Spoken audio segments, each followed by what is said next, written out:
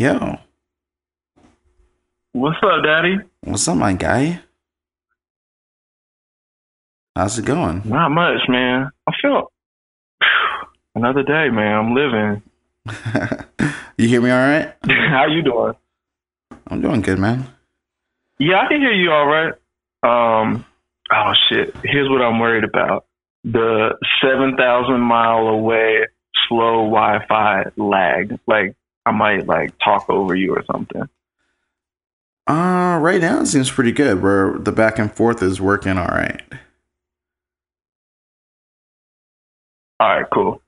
Cool. And if I really cared to, I could tighten it up later, but I probably won't do that. That sounds like too much work. Yeah, no, I feel you. Yeah, just let me know, because I don't talk on the phone much over here because the internet is so slow. I usually send text or whatever. So if it starts going downhill during the message, let me know, because Rainy's in the other room using the internet, and she's like, "Yo, when you're doing your podcast, if I'm slowing the internet down, just let me know, and I'll get off." I was like, "All right." So, All right, cool. Well, it's going all right now. So, I'm gonna hit the intro music, and we'll get into it.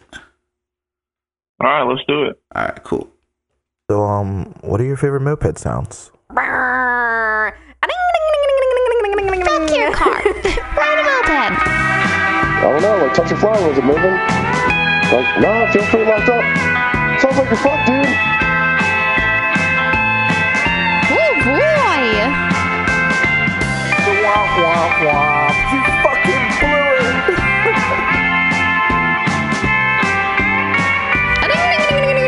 That's idling. Hey Alexa, what time is it? The time is 2:56 a.m. That's just so you guys know it's fucking real out here, dude. Welcome to episode 50 of the Moped Monday podcast. And I'm here solo dolo in the house, but I got my man Steve Brown, formerly of The Human Beings, currently of Black, Best Boys, Black Adventure Team. He's definitely leading the adventure team right now, dude. Tell him where you're at, dude. I am in Talas, Kyrgyzstan, about 50 miles from the Kazakhstan border. Crazy, right? It's a little wild. It's not quite what Borat would lead you to believe this region is like, but it's a little wild. Dude, that's so crazy. I don't know, man. It's just so insane. You've been there, what, 2 years now? Yeah, 2 years and 2 months. We came over here in August 2017 with the Peace Corps, and we've been teaching English, and we're actually coming home in about 3 weeks. So I am very pumped for that, because I haven't seen anybody in a long time. Yeah, man, I know. Nah, scratch that.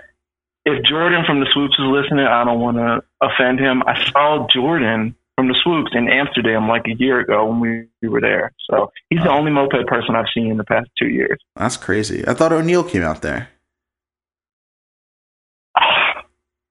Now O'Neill is going to be offended as hell. God damn, what's wrong with me? Yeah. I'm talking. Okay, let me fix that. Current moped person. Got it. Current moped person. Well, okay, no, he's gonna be pissed about that too. Let me just correct this, because O'Neill will listen to this. O'Neill, I consider you one of my closest friends, so I just don't think of you as a moped friend. You just one of my homies, So true, brother. Yeah, that's my guy. He came over here, and that was really fun. But hey, I'm rambling already, man. You got to tell me to shut the fuck up. I talk a lot. So I don't know if you listened to the show yet, but 90% of it's rambling. There's no structure. We kind of always end up on a tangent that makes no sense. Last week, we there's a new club out in New Mexico called the Goat Heads, which I really like the name Goat Heads. It's just it's different. You wouldn't really think of it for a moped club. And we we went on a weird tangent about what kind of predator animals are out there in the desert, and we got in the mountain lions, and we like renamed their club as the Mountain Lion Defense Team. So if we go somewhere weird, it's fine, It always works that's out. very likely to happen. So where in New Mexico are they out of?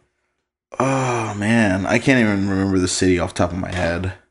Like one of the main ones, Even still, I guess. I'm like, I'm not a New Mexico dude. I'm like, sorry, that's far away. Yeah, Get out of here. We're East Coast guys. You know what I'm saying? So we don't know, but yeah, that's cool, man. That's cool. Dude. All right, well, that's cool. I'm glad that I have permission to ramble because it might happen. I've been day drinking a little bit too. Ooh, like little packing, little day it's the weekend. Mm-hmm. Yeah, that's why that's my second excuse for why I forgot one of my best friends about a minute ago. But yeah, it's 3 a.m. in Richmond right now, and we are 10 hours ahead. So it's 1 p.m. in Kyrgyzstan right now. So I'm doing a little Saturday afternoon day drinking. Just a little Saturday. Got the sun up. Beautiful day outside. Yeah, it's nice out, man. Yeah, so I got all kind of stuff queued up here. So let me preface this by saying I've been eyeing up the podcast for a minute, right? Mm-hmm. Now, here's what's been going on. One thing, I'm way behind on the podcast because SoundCloud is blocked in Kyrgyzstan. Ooh. And now I'm starting. So for the longest time, I was like, oh, I can't listen to it. But then recently I was like, wait, I can get it from some other spots too. So yeah, that's my excuse. I'm kind of everywhere right now.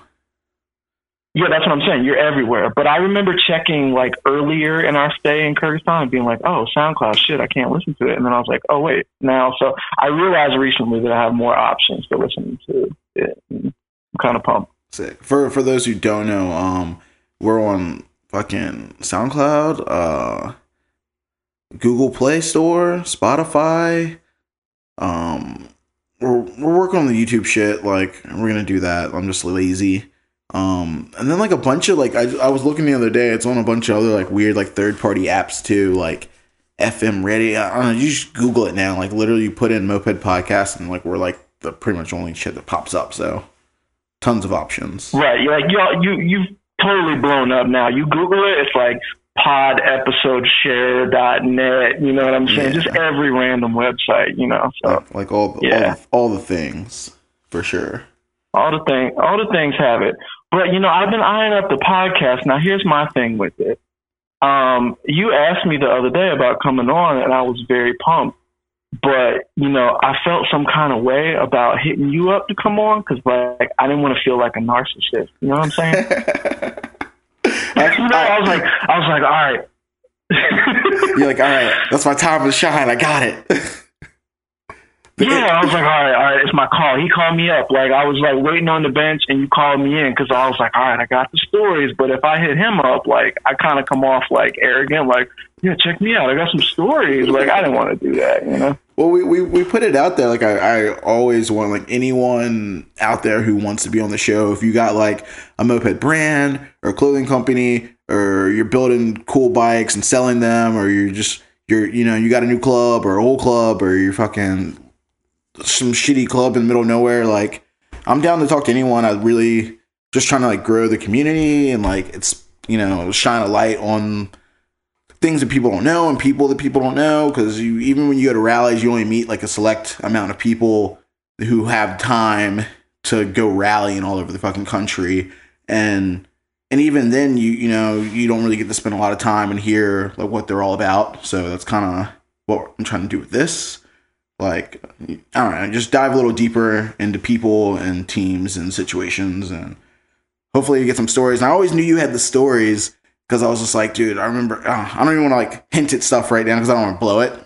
But like, I always knew Steve had the stories, and I was like, damn, like, well, episode 50 is coming. Thomas and Ashley aren't here right now, and we're doing this on a Saturday night, or Friday night, Saturday morning, whatever the fuck you want to call it, because Thomas and Ashley are going to be at a wedding all weekend, and I was trying to schedule like I was trying to schedule like Chad Burke to do like some stuff with his fucking quarter kick and shit, and because he's fucking been around forever, old as dirt.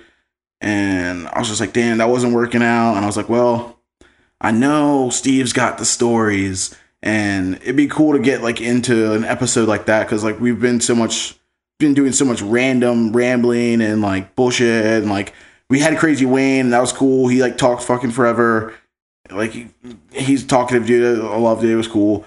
But I was like, damn, like when I first started, I was like, dude, this would be cool to just like do like story time with Black and like just call all my dudes in my club and have them tell old ass stories. And like, I don't know. I was like, Steve's got cool stories. I don't know. I figured it'd be fun. I was with you on most of that until you told me that I was the backup because Chad Burke had a scheduling problem. I mean, okay. You lost me there. I was like, all right, well, no, I'm just playing. But yeah, I got some stories, you know? No, dude, like it's always a scheduling problem. I'm literally like trying to get like it was better like a month ago or 2 months ago. I was like booking people like 4 weeks out because we only do one a week, so it was like easy enough, you know. And I just like, cool, like I'm gonna book one person a week for fucking, you know, a month and be ahead. And like when it comes down to the wire, I'm like, yo, who do I know? What clubs have I not talked to? There's so many that makes it harder. That's the thing. It's not like that I don't want to talk to. That wasn't like, you know, you weren't like some backup. You were like definitely in my top list of dudes. But the thing is, I'm just fucking with I know. I'm just putting it out there. But it's like, there's so many people that I want to get on the show and I want to talk to. It's just like, when's their time to do it all? Like, I know the people who do like crazy serious podcasts and they're like, they'll just bang it out. They'll like schedule like 2 people a day, 3 people a day, and do like these 3-hour long like marathon podcasts and like just have a stack of like, you know, files. And I'm like, we got to work jobs out here, dude. We got shit to do. Yeah, it's tough, man. I mean, you contact Chad Burke's agent. They're like, man, he's in the south of France. He's looking at some new AV10 kits right now. He's not available. And you're like, well, Steve, you know, he's over in the middle of nowhere. He ain't got no agent. He got nothing to do. So we'll call him. We'll get him with the quickness. That's fine. I'm here. I'm on the podcast. So yeah, you're here now. What's up? What's up? Where's he at? Yeah, he ain't around, and that's fine. He missed out on being a part of something special. This is episode 50. It's a momentous episode. I'm saying, and look, like I said, I got to catch up. I got to binge listen through old episodes. I don't want to say that I listened to all the episodes because I haven't, but I still recognize this is a big episode. Dude, I'm pumped. Like, I didn't think we'd still be doing it. Like, the goal was 100, so we're halfway there to like the initial goal from the episode 1. We're like, maybe we'll get to 100. Let's see. And I just threw out like a big number just because it was whatever. But we've done it every week since we started. We haven't missed a week, which is crazy. Like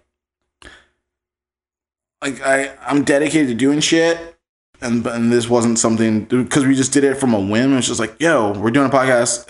I got gear. We're starting next week. Like, be at my house tomorrow.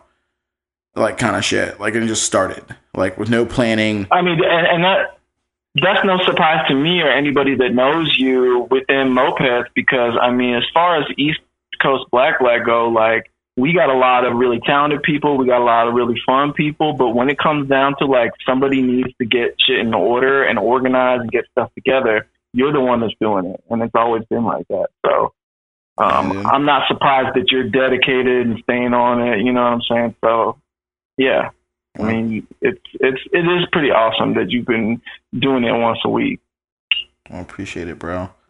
Like, I don't know. Oh, dude, we do raffles every 10 episodes. That was like a big thing too. So shout out to like everyone in the community that like chips in stuff for us to raffle off, and you know, Treeland, Dose, everyone who's like ever like gave us like discounts or like, you know, some shit to help us, you know, make it fun and kind of get people to play along. We definitely got a surprise at the end of the episode. I'm going to leave it to the end for like what's going down for episode 50 as far as raffle or prize or whatever the fuck we're doing.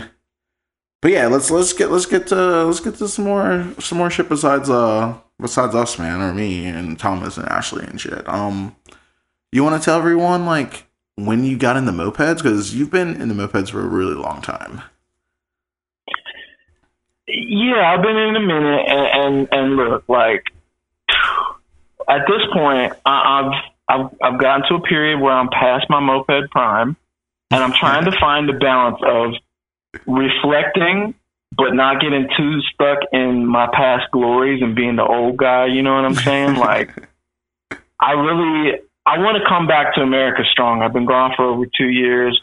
My wife, Rainey, is like, you know, we put up together a Newport for her before we left, and she got really into mopeds. And so she is going to be part of the force that like keeps me going and active, you know, into the future. Cause yeah, I started riding mopeds in 2004. So it's been 15 years. Mm-hmm. And yeah, I was riding mopeds in high school, man. I was a nerd, so it worked out pretty well. Nobody was surprised that I was riding a maxi to school. Like it was, you know, it fit. And where were you at? At that time, I was living in Cleveland, Pennsylvania, like 40 minutes from Lancaster. And so, yeah, my first moped, I had a maxi, and I remember I had okay, help me with this. Is it Leo? It's Leo Vinci, right? Yeah. The pipe? Yeah. I always assumed it was Leo Vinci. So I had a Leo Vinci pipe on my first maxi. I remember getting it from Moped Warehouse, and I had to take the center stand off, and I was an idiot. Like, I didn't realize, like, oh, you just get a side stand when you do that. No, I was carrying like a BMX, like rear wheel stand in my backpack. So I would like ride to high school, and I had like a reserved parking spot for my Chevy Cavalier, but I was like, no, I'm gonna ride the maxi.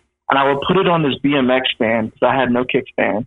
And I would like come out after class, and my bike would be gone, and there'd be like a lifted truck in my spot. I would be like, what the fuck? And it would be like the rednecks at my school, like moved my bike into a bush or something. Like, bro, you can't take up a whole spot with that little moped. I'm like, that's my fucking spot. I paid for that shit. Like, what are you doing? Yeah, that's a crazy school too, brother. Mickey, you guys pay for spots out here. Oh yeah. I paid $100. Like, I think I paid, maybe it wasn't $100, maybe like $50 a year for that spot. And I would come out and find my maxi in a bush regularly. So, you know, it was what it was. But so I rode for a while. My first introduction to group rides, and this is something that I want to talk to you about. You are the perfect person to talk about with this stuff. I'm going to touch on this in a minute. But yeah.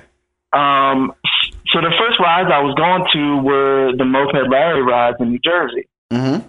And I love those rides because it was a perfect mix of weirdos and troggles. You know what I'm saying? Like, it's not all a bunch of like moped folks trying to be cool or whatever. It's like old guys who were hippies in the 70s and shit, wearing overalls and smoking pipes and shit, and like all sorts of characters. Dudes wearing top hats. It's like and a really regimented. Oh, hell yeah. This one dude was riding around. He had a fucking corncob pipe, too, with the little, like, flapper that it would, like, lift up when he exhaled. And I'm like, yo, how is he riding and smoking that pipe right now? I was like, oh, he's got the little flapper thing on top. Like, it was crazy. I used to love those rides. So I started going to that in, like, 04, 05, and that was kind of my introduction to group rides. And it was so funny because Moped Larry, like, he's in Richmond now, right? He was talking about moving to Richmond. He came down here for the last Seven Hills scooter rally, and you know, he hung out and he talked to everyone. He was like, because he went to VCU, he went to school here like forever ago. He's an old ass man, like 70s or something, 80s. He was, in college here, and he was like, yeah, like he talked about moving back, but I don't think he has yet. I know he said he downsizes his garage, but he still has a giant like garage full of mopeds. Word. Yeah, that used to be part of his legacy and still is, but like he amassed this crazy huge collection, like just staying on New Jersey Craigslist and like snatching everything up, but like, yeah, he's whittled it down pretty small now. Moped Larry was the fucking plug, dude. like early 2000s, most of the people in Richmond, like that when the Hell Stadiums were, because Hell Stadiums were like it was formed in like 2003 or something. 2000, yeah, Hell Stadiums in 2003 was their first like documentary video shit they did, and they were driving to Jersey with a trailer and bringing back like 10 bikes at a time and paying nothing for them, dude. Like $50 a piece, $75, $100, like just like crazy prices, like prices that people wouldn't believe like today. Like a couple weeks ago, I got 2 mopeds for $75 a piece, and it was just because it was just some old man, and that's like I was like, damn, this is like some early 2000 shit right here. Yeah, it's funny. I made a couple notes here. I got some Craigslist story stuff I want to go into too. Hopefully we make it there. I feel like I'm taking too long to get to my point, like man. But we can talk forever, bro. Like, here's the thing. Like, this is episode 50. I don't care what happens. I'm like, I don't have to work in the morning. I got fucking free time on my hands. Like, I don't have anybody else here to interrupt us, so there's not going to be any extra tangents. Like, it's hard, dude. When we have 3 or 4 people like in my house, like in the studio, and we're all like asking questions, we're all riffing and talking, and then like everyone is going on tangents. You don't know where it's gonna go, and when you're trying to get to a point, like it might not get there. So like I'll start a point, and then we'll go another way. I'll lose it, dude. Right, it's a classic too many chefs in the kitchen scenario. Yeah, but I think this like a one-on-one is gonna be interesting. It's gonna be fun, and like I really want to talk to you because I want to hear all your stories, Like, I know I'm still not going to get them all. I know you're still going to have a ton. When you come to Richmond, we're going to get some more, dude. Fuck it. Yeah. So I'm trying to give you what I can. So back to what? 05 Moped Larry, 06 Moped Larry. Mm-hmm. I mean, those rides, that got me hooked on, like, let's ride in a pack. Although it was so much different than going to a Moped Army rally because Larry is keeping the pace at like 30 miles per hour, and there's like he's got an orange flag sticking off the back of the bike and shit. And he's got like a crew of dudes that are like backing him up, like, you know what I mean? Like, all right, guys. Oh, dude, tell us about like it, because I've never been to a ride from Moped Larry ride, but I've heard all the story. I've heard a bunch of stories from different people. So talk about like his like pre-ride like speeches and like I don't know, like. I heard he was always like, all right, there's not going to be any passing. And, like, it was just, like, so, like, proper. Well, okay, so that's a good place to start. So, yeah, he had disclaimers that needed to be signed before the rides. I'm picturing myself in front of his garage in New Jersey, Lebanon Township, New Jersey, signing that waiver. And I'm remembering, like, the first one I ever went to is when I met Angel from The Creatures. Like, she was there. Mm-hmm. And I was like, yo, she's really cool. And, like, that was a long time ago. So, yeah, he would make you sign the waivers, and he was big on giving you all the instructions, like, don't do this, stay in 2 lines, don't pass anyone. And he had a couple dudes who came out every year who kind of like backed him up on the rules throughout the ride. Cause like he would be up front leading, but then he would have some other guys who were in the pack, kind of like keeping an eye on things. And Josh and I always joke about this one time, this gentleman who will remain nameless, who we love, who lives in Pennsylvania, was like getting mad because we were going a little too fast. And what's funny about this ride is there's so many like old guys that come out. And have you ever seen like an old guy when they get away from their family and they feel like they can like curse and be bad a little bit? You know what I'm saying? Like, I'm a 52-year-old man and I'm not with my wife and kids this weekend, so I can like cuss and shit and like be different than I normally am. So like this dude was like, never pass the fucking leader. Like, what are you doing? And me and Josh were just laughing. Like, it was a really fun ride, always. Beautiful scenery, too. Yeah. I love stuff like that. I love rides like that. Like, when it's like a slow pace and like everyone's getting, like, especially now, like, because everyone wants to rip dicks, dude. Everyone's like building these like ripping bikes. Like, it's not like, early 2000, I feel like more people were showing up with like stalkers with pipes. Like there wasn't all the parts and wasn't as much access to all that stuff as there's now. And now it's just like, I feel like if the leader's going too slow, or like half the rides, you don't even know who's leading sometimes. You're like, oh yeah, it's just a bunch of us up in the front going 50. Like, oh wait, who's supposed to be up in front right now? Where's the next turn? I don't know. Let me slow down. Right. Yeah. It really has changed a lot. And I mean, what can I say? I like to be up there in the mix blasting too, but every now and then it's like cool to do a ride where you're like, oh, this is a throwback, we're just cruising, like whatever. That's kind of what I felt like Angel's ride was like too. The Gettysburg was always like, really mellow.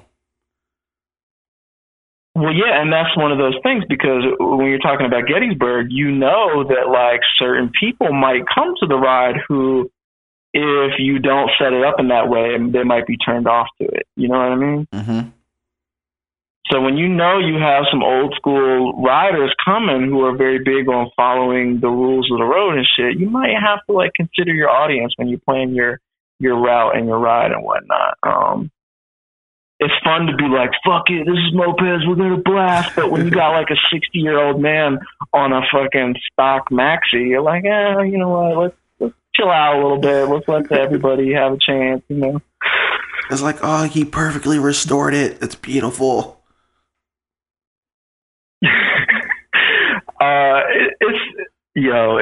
It's funny. I'm thinking some of the rides that we did. You know what? I'm going off topic. Let me not do this. So, okay. Moped Larry ride, I wanted to mention, I had a selling experience there one time that was kind of funny. I had one of those Avanti Super Sport, the top tank. Mm-hmm. And so I had the VIP with the Polini, and I had, what carb did I have on it? I don't know, but it was tuned very poorly. I was new to mopeds. I was just like, all right, this thing, it was geared all kind of crazy. It had great top speed, but it just had no bottom end whatsoever. And I was talking to this kid from New Jersey, and he wanted to buy it. And he's like, I'll come to the Moped Larry ride and buy it. I was like, cool, you can test ride it. He shows up after the ride is over, and he's like, are you the guy with the Avanti moped? I was like, yeah. He's like, all right, cool, I'm here with my dad. His dad was like this roided out, like Jersey Shore looking dude in a tank top looking like all kind of crazy. And I'm like, all right, this could go one of a couple ways. Like, let's see what happens. Right next to Moped Larry's house is like this really steep hill. And I try to tell the kid, like, yeah, this thing needs some tuning. Like, it's got no bottom end. Like, it's not going to go up that hill very good. But like, once you get it downhill, it's going to rip. And so he like goes to test ride it. He's like 16 or 17. Mm-hmm. He is crawling up this hill. He's going like 12 miles an hour. And it was not a very steep hill. This bike the clutch was fucked. The gearing was off. Everything was off. And I was like, no way he buys this bike. Then he comes ripping back down the hill. And he comes back. He's like, I'll take it. Like, I want it. I was like, all right, cool, man. Like, let's do it. And like, sold it to him. I think I saw him parting it out on Moped Army like a year later, Damn. But that's one of those things about the Moped Larry ride too, is that it captured this like Moped Army trope that you're not going to see anywhere else, which is the 15-year-old New Jersey kid that has a Tomos until they get their license.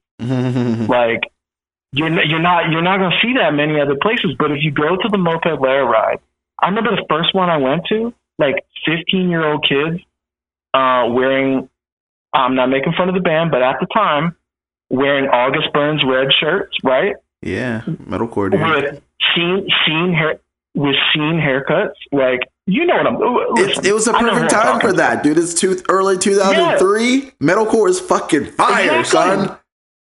August Burns Red still kills it, dude. That drummer, the drummer from August Burns Red, like plays in this fucking church band. If you look at YouTube, okay, everyone look this shit up. Look at YouTube and look at the August Burns Red drummer playing at a church. And he's got this fucking GoPro video camera set up behind him. His fucking footwork. This is one of the best drummers in the fucking country, dude. He's fucking sick. I was a listener in high school, and I mean, I love them. I'm just trying to paint the picture for you at that time, and you know exactly what I mean. Yeah, I mean, I'm there. How old were you in 04? 2004, I was 20 years old, just out of college, playing in a metalcore band, I think I just dropped out of college, and all I wanted to do was play in bands and go to shows, and I had fucking perm, iron, straight fucking hair, and wore fucking band shirts every day. And I rode a fixed gear bicycle. I thought it was fucking cool as fuck, dude. Like, we were killing it, dude. I was on a crew. I was running the fucking streets. I've seen some of the pictures, and they're pretty damn good. I mean, we all have those kind of pictures. And I mean, the thing is, MySpace what can you say? Dude. At that time, that was cool as shit. Like, it was. Well, yeah, what was your MySpace name? Sidetrack. What was my MySpace name? I think myspace.com/Steve Ray Brown is my page, if that still loads. But what was my name on my profile? I don't remember. I think it was just Steve or whatever. But last time I looked, like a couple years ago, that shit was still loading up. Yeah, I remember like having like everyone had their scene name, their fucking MySpace name was their scene name.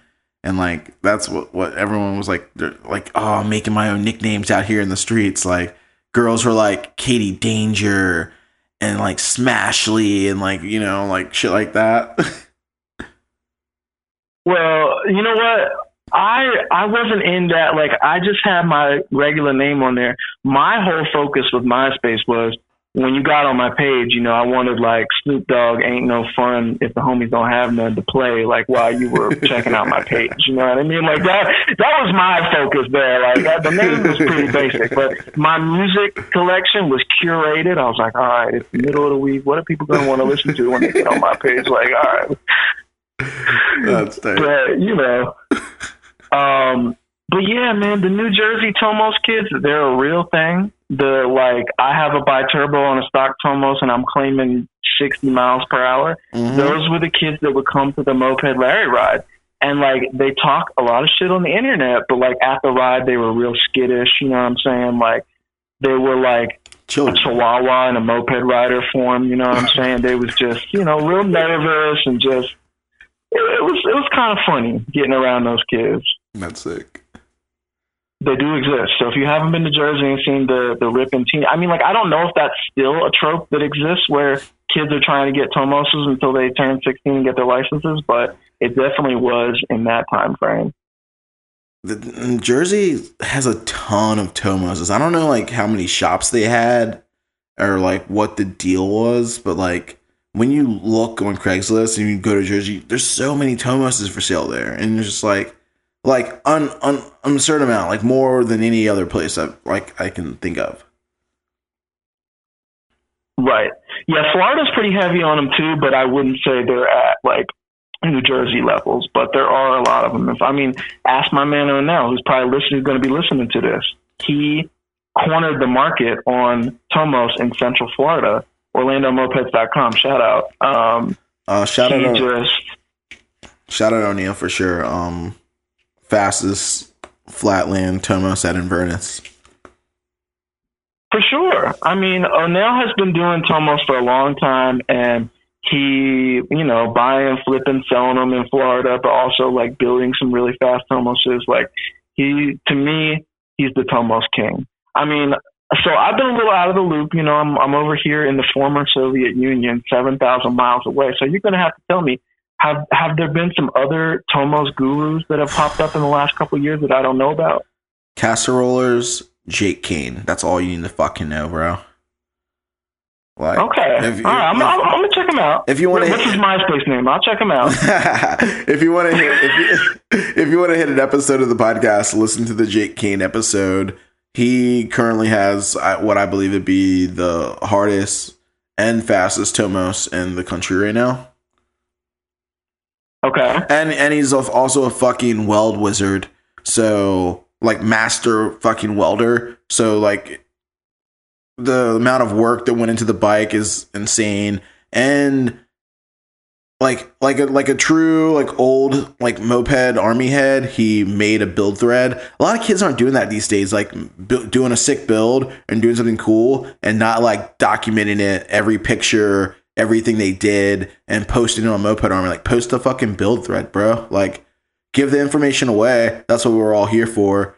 And if you're scared about someone trying to like jock your steeds, like 95% of the people aren't going to even try it. So, you know, just put it out there, man.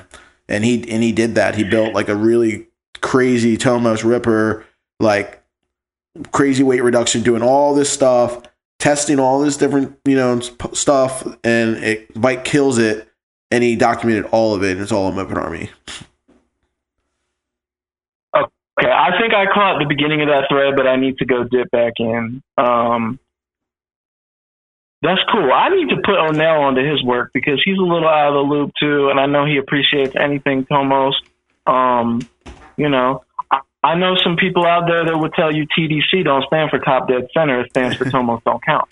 But I know some other people who love Tomos. So it goes a couple different ways. But dude, Tomos is the redheaded stepchild of mopeds, dude. It's like they catch a lot of shit, and like everyone jokes on them. But like, sometimes you pop out a beautiful redhead, you know? Exactly. There's some beautiful redheads, and there's some redheads that just been beaten down their whole life to where they have a good sense of self-awareness and self-reflection, and they're fun to hang out with. You know what I'm saying? But I can see why some people write them off from the get-go. But yeah, I'm in the, TDC is Top Dead Center, not Tomos Don't Count camp. Yeah, and go follow my man Life of Onell, see what he's up to, because he is a interesting character. And he's still riding mopeds too. Yeah, Dual Sport Adventures. Dual Sport Adventures. He's got the Maxi that belonged to Josh and then me, Polini Simo setup that's been blasting East Coast rallies for a long time. He's got that down in Florida now, and he's been showing up to some events with that. So yeah, Life of Onell on Instagram. That's my man. I'm glad he's still out there. I wanted to talk to you. Oh yeah, he's still out there. He's still riding. He's still got some Tomoses too. What else is he up to? He got a Kawasaki H1 triple that he's going to be putting back together and fixing up. I'm pretty excited for that project. But you know what? While we're on Moped Larry, and I told you I wanted to pick your brain about something, and that would be Troggle moped events, as in like non-Moped Army Gang events, because I know this is in your wheelhouse. I know this is something that you are interested in, and that is meeting these groups of randos and seeing what kind of stuff they put together. So what is your favorite like rando rally that you've been to? And I'm sorry if this has been asked before. No, you're good. So I definitely talked about in the beginning. I definitely talked a bunch about this, like the difference and like the whole thing, the whole like fake rivalry between Moped Army official and quote unquote Grum gangs, and it's all bullshit. It's like we're all moped nerds. We're like, it's already a small community. Like, compared to anything else, mopeds is fucking tiny, especially in the States. Like, overseas, like Europe and Germany and shit, like, mopeds are fucking huge. You watch, like, some fucking moped rally or fucking Red Bull sponsored moped event that they're doing. It's insane. But, like, in the States, it's still, like, small. It's really only been around for, 20 years or so of, like, there being clubs at all. So, like, I don't know. Like, I'm pumped on there always being on new clubs. Like, yeah, you got a couple friends, start a club. Or join another one. Or start a club and maybe get fucking your whole club patched into someone else's club. Because, like, they think you're fucking sick because you guys are killing it. And, I don't know. I think it's all the same. Like, the whole Grum thing and not Grum thing doesn't really matter because there's, like, clubs that aren't Moped Army official that have been moped clubs for 10 years, you know? Throwing crazy free rallies like Woolly Bullies. They're not official. They'll never be official because they don't care about that. But they're throwing sick rallies. They're fucking pulling together and going 5 deep to a rally across the country where they all have to fly and like don't even care if they get loaners or not. Like, shit's crazy. But definitely East Coast. LGN, because Legion, yeah, they tried to kill us a couple times, but that's not a big deal. They always throw a good rally, they always have a fun party, and they're homies, and they've been doing it for years as like a non-official club, Grum, quote unquote, whatever, and that shit's fun. I went to, I don't know, I haven't been rallying super hard the last 2 years. Like, I think I hit 4 this year, but 2 of them were in and out, like one day kind of things. The Wizards, young club from Pennsylvania, your neck of the woods, and they've been around since Angels rallies when she was doing Gettysburg, and they revived it this year. They revamped it and did a Gettysburg ride last weekend or the week before or something. Yeah, we went out to one of their rides maybe 5 years ago. I want to say they're out of Mount Joy, PA.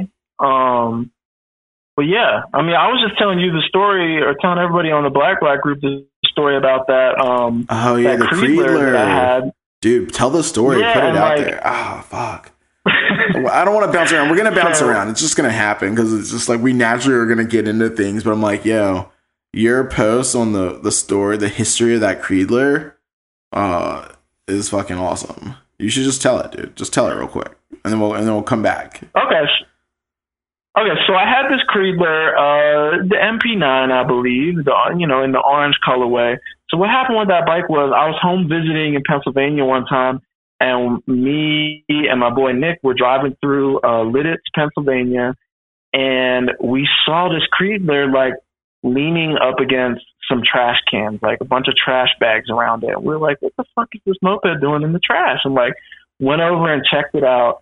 And it was pretty clear that, like, it had been probably stolen at some point. Like, it had gone through some, what I would refer to as meth head modifications. You know what I'm saying? Like, they cut the pipe off at the header and just put, like, this copper plumbing fitting, like, at the end of the header, which, like, amplified the sound and made the thing loud as shit. Like, it was ridiculous. Like, open header sound, but amplified. Mm-hmm. And then there was all kind of weird other shit going on, like the steering stem and the top plate on the forks were like welded together, like the nut was gone and it was just welded on. And I was like, all right, there's all kind of shit going on with this thing. And I kind of decided, like, I'm not going to try to like fix this thing or whatever, because it was missing like headlight, seat, all this different stuff. I was like, I'm just going to get it running and just ride it as like a rat bike. You know what I'm saying? So I remember, I want to say it was Richmond 2008. Some of the Beans brought it down from Pennsylvania. I drove up from Orlando with some of the Orlando riders who I want to get into later. But they brought me the Creedler, and then I took it down to Orlando for a while. And it was like the bike that I would take when I wanted to be just like totally reckless. Like, all right, we're riding mopeds tonight. And I'm like, all right, I'm getting the Creedler out. We're going downtown Orlando. And I'm going to ride this thing up on the sidewalk and act like a lunatic because I'm 20 years old and I don't know any better. I don't care. But, yeah, man, that thing, like, I had no brake cables on it. So stopping was just wearing boots, you know what I'm saying? Or pulling into decomp if it got real hairy. But it was like really slow. The top end was kind of worn out and the base gasket had a little bit of a leak. And it was always like oozing out of the base gasket. But that thing, I don't understand how it kept going. Like it looked like it was oozing mud out of the case. Like it was like brown and sludgy. I was like, that's not good. And I was like, should I change the oil in the case? And my friend was like, no, just leave it. Like, just see how long it goes. I'm like, all right, I'm going to ride the shit out of this thing. But, you know, I used to ride the thing around. I never took it to rallies because it was too like fucked up to ride on a big ride. It was just like a little around town type deal. But we had a rally in Orlando in 2009 and 2010. And I remember in 2009, one of the things that we had as like a game that you could do was figure out how to start this Creedler. And that was a pretty funny one because the decomp had a trick to it and the kill switch had a trick to it. Everything had a trick to it. So it was like, if you can figure out how to start this thing, I'll give you $20, but you're not going to figure it out. Like, this thing is fucked up. But, yeah, like, I don't know. I was in the Air Force at the time, which a lot of the moped kids in Orlando didn't know. Like, I kind of tried to hide that because it was kind of a square occupation to have. But I was studying earthquakes for the Air Force on the east coast of Florida, but like living in the middle of the state, like an hour away and commuting back and forth. And so I would go back to the base, and I took the Creedler over there. And I told this story on the Black Group Me about how there was a time when I had this like competition with this lieutenant colonel at our base. And he was like, if you could beat me in a 5K foot race or whatever, I'll give you my private parking spot in the front of the building. And I was like, all right, man, I'm going to fucking destroy you. And like, all right. So I wasn't out of shape. Now I'm terribly out of shape. But back then I was in good shape. So I beat this dude. He gives me his parking spot. And he was like, all right, just don't be parking like any of your mopeds up there because it'll be embarrassing and people will know that I lost my spot. And like, you know, and I was like, all right, cool. And then I proceeded to like take this like rundown Kreidler and just put it in his spot. And he was kind of high ranking. So like these military dudes are like big on appearance. He like called me up. He was like, man, you're trying to humiliate me. You have this moped out there. It's like a piece of shit. Like, get that thing out of here. And I was like, nah, man, like that's what I'm riding. And he's like, all right, fine. And I was like, okay. And then I was leaving the unit one day, like riding back to the dorms where I live. And there were many reasons why I should have been pulled over, but they pulled me over and they were like, what is this thing? And we've all had these experiences, you know, like, what is this thing? I was like, it's a moped. They're like, it doesn't have any lights. Like, it doesn't, what is it? It's like a bicycle. I was like, oh, it's a moped. They're like, well, it's missing like 15 things that you need. Like, don't ever ride this again. Like, if we see you again, we're taking it. I was like, okay, fine, whatever. But, you know, the lieutenant colonel was salty that I was putting this Creedler in his private parking spot, and he fucking snitched on me. It's fine, whatever. It should have been so slow. Oh, it was so slow. I mean, I hacked the bi-turbo onto it, but since the top end was kind of down on compression, it was going pretty slow. But yeah, like I had it for the longest time, like in Orlando. I wasn't doing anything with it. And then I moved back to Pennsylvania at the end of 2014, and homie from the Wizards was looking for something for like a chocolate project. And I was like, dude, meet me at Rob Burritos in Lancaster. You can buy it for, I think it was like $75. I was like, take it. So, and now what he's done with it, with that BMW K75 rear wheel, the Tomos swap, the bars, he's done a lot of shit to it, and shout out to him, man. He did a good job with that bike. It's cool. Nathan from the Wizards, dude, has definitely killed it on this fucking bike. It's definitely the epitome of a fucking rat bike still. So it's just like bombed in stickers. It's fucking ugly looking, but at the same time, it's rad as fuck because it's, you know, bedazzled Tomos bottom end. Only person in the country with a bedazzled Tomos bottom end. Get out of here! Come on. Yeah, that's a one-on-one situation. Yeah, that I do like that feature. Yeah, and that rear wheel swap is insane. Like tons of like clutch work that like is low key because it's so ugly looking. Like the welding, the fucking bars out of chains, like all this stuff. You're just like, yo, what's going on here? But the bike holds up and it's been ripping forever, and it looks cool. Yeah, it does. You know what? I didn't have any distinctive features or mods back when I had it, other than I hacked the bi-turbo on it. And you know how some people will put like insulation on the header or whatever, which I've never been a fan of. But I went ahead and put a tube sock on the silencer. Not for any functional reason, but I was like, let me put this sock on the pipe. And for some reason, everybody noticed that first. Like, why the fuck do you have a sock on the pipe? I was like, dude, like it keeps the gases. This is another wheelhouse that I love to get into. The fake tech talk at rallies. Like, where you just go off on some random shit with somebody. They're like, why do you have a sock on your silencer?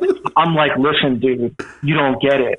Once the gases get through the convergent chamber into the silencer, they interact in such a way, and if you have the sock on there, it keeps the heat in there, and it helps like more efficiently burn off everything in the silencer. Like, that's just fact. That's science. Like, just going off, and people are like, what the fuck is this dude talking about? Like, what the hell? This is one of those moments where like I wish I was filming this shit for YouTube already. because you just fucking killed me, dude. I was just over here fucking hyperventilating away from the microphone.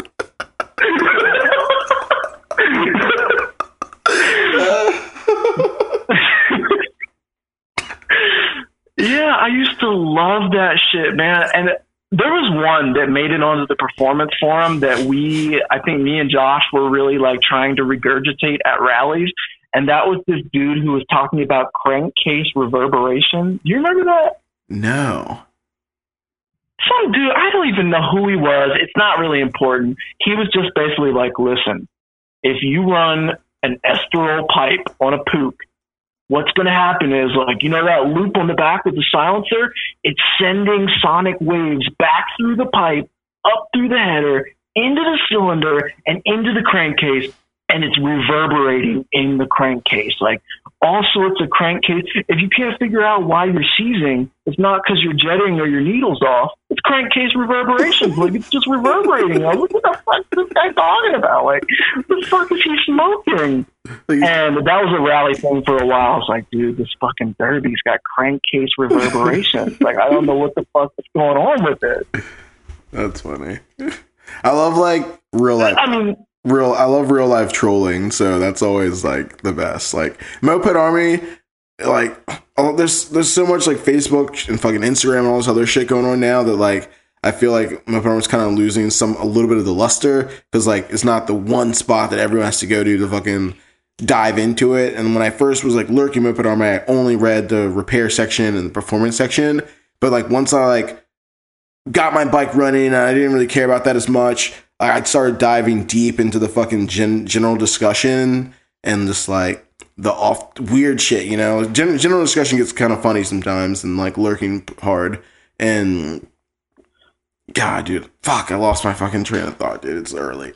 No. You and I are linked up right now in a way that like you just led me somewhere perfectly. And so let's talk about the Moped Army forum. I'm going to tease right now something, revealing something that at one point in Moped Army would have been like discussing who is behind the JFK assassination. Okay. Oh my God. Are you gonna give away troll accounts? Are you gonna like who's behind the troll accounts? Well, here's where I'm going to go with it. Yes. Well, maybe not. Maybe I'm going to save some details so that you have to have me on for a follow-up episode. But Ooh. I will tell you a little bit about. So the folks that have come in the game the last few years may not be familiar with this, but folks that were early, like, I don't know what years, but if you've been around Moped Army for a while, you know about GAR. Yeah. You remember all that GAR shit? I never read it. I didn't read it. So it was just that stupid shit. People were changing their names to Moped Garmy and shit. It was just like somebody who was always trolling, putting like just gibberish on the buy sell forum. Any word that has like AR in it, they would change to GAR, like Garmy. Larry Bird would become Gary Bird or Gary Bird. Like it was just some troll account. And their claim to fame, or one of the things that they were doing, was sending dirty hand-drawn T-shirts to people. Maybe like 2009, 2010. Mm-hmm. And it got a little bit of buzz on the forum, and there was always a lot of mystery of like, who's this GAR? Who's this GAR person? And I saw a lot of theories out there. I'm going to go ahead and say that I'm not going to out GAR in this episode until I've spoken with him or her. So in the follow-up episode, I will say more. But what I will say is I was involved with the GAR trolling in that time frame. This GAR individual used to invite me over to their house, and they're like, all right, we're making some shirts to send out to some people on Moped Army. We would go to Walgreens and buy like plain T-shirts, right?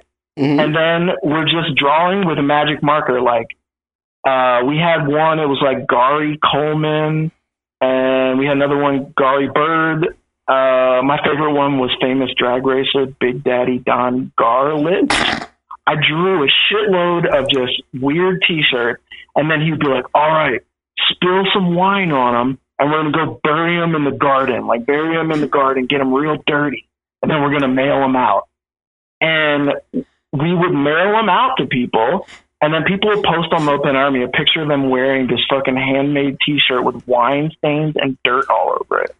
And I was just a young kid. I was confused. I was caught up in some trolling. The real mastermind behind Gar, this motherfucker loved those posts. Like, can you believe that motherfucker's wearing the shirt? It's covered in dirt. He's wearing it. He posted a picture. And I would be like, yeah, man, I can't believe you. Like, yeah, he's wearing it. Oh my God. So Gar raises its head every now and then. I see a post on Moped Army referencing Gar. I'm like, oh my God, I can't believe anybody remembered that.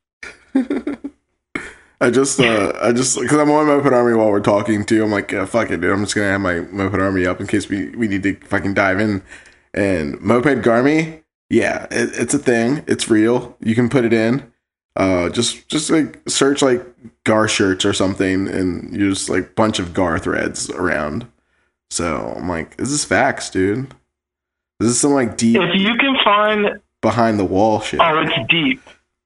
It's behind the wall, but I don't even know why it started.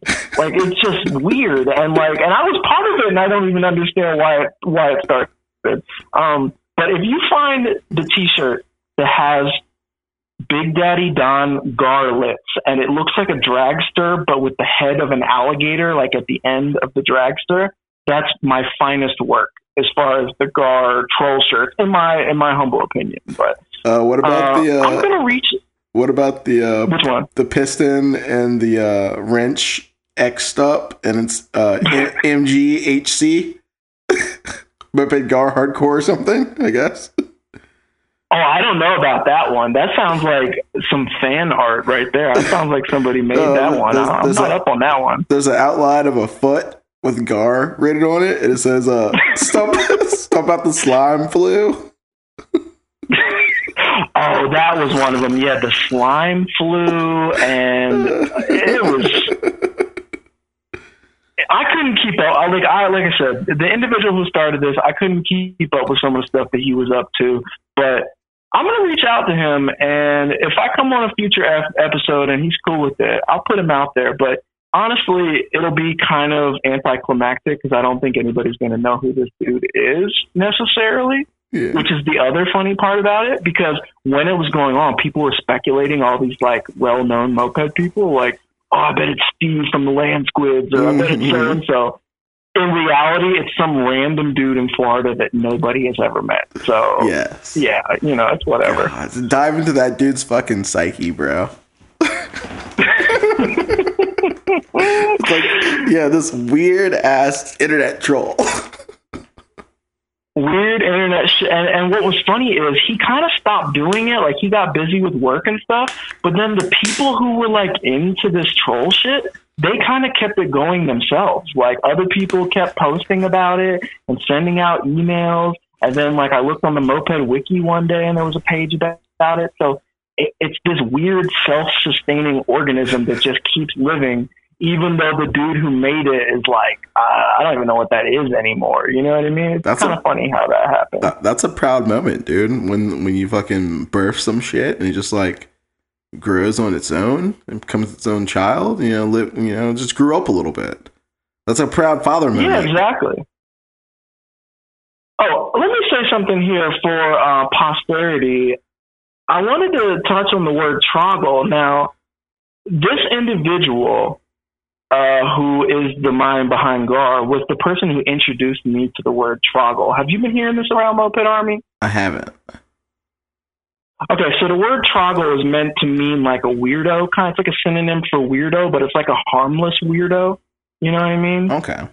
So it's like if you saw it's basically a synonym for rando too. So if you ran into an old guy in overalls at the gas station, he was riding like a Columbia commuter, you'd be like, oh man, I ran into this troggle down at the gas station. He was really nice, like, whatever. So this dude introduced me to this word, and I want to say to him it was like a derivative of the word troglodyte. And I started using that shit a lot, and I would be up in Atlanta using that shit. I logged into Moped Army recently. I saw a motherfucker, I don't know who it was by name, but one of the dudes from the Barons was using it. I was like, man, this word is getting around in the moped community. Troggle. It's a great one to add to your vocabulary if you're saying rando too much. So I'm not going to claim ownership of that word because I didn't come up with it. But if you hear me saying troggle on this podcast, that's what I'm referring to. That's what I'm getting at. A rando, a weirdo, you know what I'm saying? But harmless, you know, like a lot of moped people are. I think the moped community, more so than any other community, is just full of fucking troggle. Speaking of troggles, God, I kind of like this computer during the podcast thing. It's kind of fun.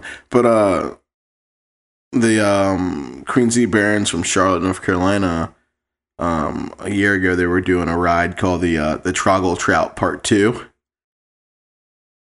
They're fucking doing troggle rides, bro. Yeah, they took it up a notch and did the trial. So Barons, I want to see some comments from the Barons on the thread about this show on the members forum. Did y'all hear troggle from the swoops? Because I mean, I lived in Atlanta for a few years. I was up there throwing troggle around. I had some troggle adopters in the swoops who were using that a lot too. So I just assumed that the Barons got it from coming to Atlanta and hanging with swoops, but I'm sure not they positive. Did. That's probably true. They probably did. That's probably true. And as far but here as, I am again being an old guy, like, yeah, I've rode moped since 04 and I invented the word troggle. Like, do you know who I am? Like, yeah. No, that's, look, I just wanted to touch on the word troggle so that people on this podcast listening know what the fuck I'm talking about. Yeah, because like I've been saying rando forever, so like troggle was just like I never got that one. Yeah, you just mix it up, you know what I'm saying? So I do look forward to hearing the Barons' response to this episode. Let me see. So back in Jersey. Florida. Are we going back to Jersey? Or are we going to stay in Florida? Where are we going? Where are we going now? I don't care, bro. Let's stick in Florida for a minute because, okay, so you're very familiar with the Inverness ride. Can you sum up the Inverness ride in like 30 seconds for people that don't know about it? Okay. Fuck. Whenever I do this, every time I've talked about Inverness, I always forget what they call their club. The Usual Suspects. I have the shirt from the very first ride. Okay, Usual Suspects. So, Brent. Old school Brent, OSB. Yeah, old school Brent through this fucking old Steve Brown because people like to theorize that he's my father. Keep going. So Brent threw this fucking ride in Florida, and this is like middle of nowhere retirement Florida. Like, there's nothing going on in this fucking town except for old people and people riding Harleys. It's just flat. There's it's a beautiful scenery. The fucking trees. We're fucking hanging with fucking Spanish moss everywhere, and you just show up at his house, and there's like 50 to like 80 people showing up at this dude's house in a suburban neighborhood, just like camping in his yard, like sleeping in the woods, and he just takes us. How about those weird turkey-looking things? Oh, dude, weird shit out there, dude. Like, Florida's a weird place. Yeah, Florida, middle of nowhere, swamp Florida, real weird. But like, dude, take us on epic ride, like just long, flat. You fucking end up at this like biker bar where they're selling like crazy patches, you know, like the old Harley mom fucking selling like these wild ass patches. They'll sew the patches on your cut for you, and like steak dinner for like or lunch or whatever it is for like $5, like cheap ass like big steak. And there's like some country band playing. There's like fan boats pulling up in the corner. And all these fucking Harley dudes are like, you know, oh, it's fucking mopeds. Wow, this is great. And then you just go cruising around, and you come back, and they feed you and fucking send you on your way, dude. Stop you now, send you your way. And if you do happen to leave the house and go try to find your own fun, the bars there, real interesting.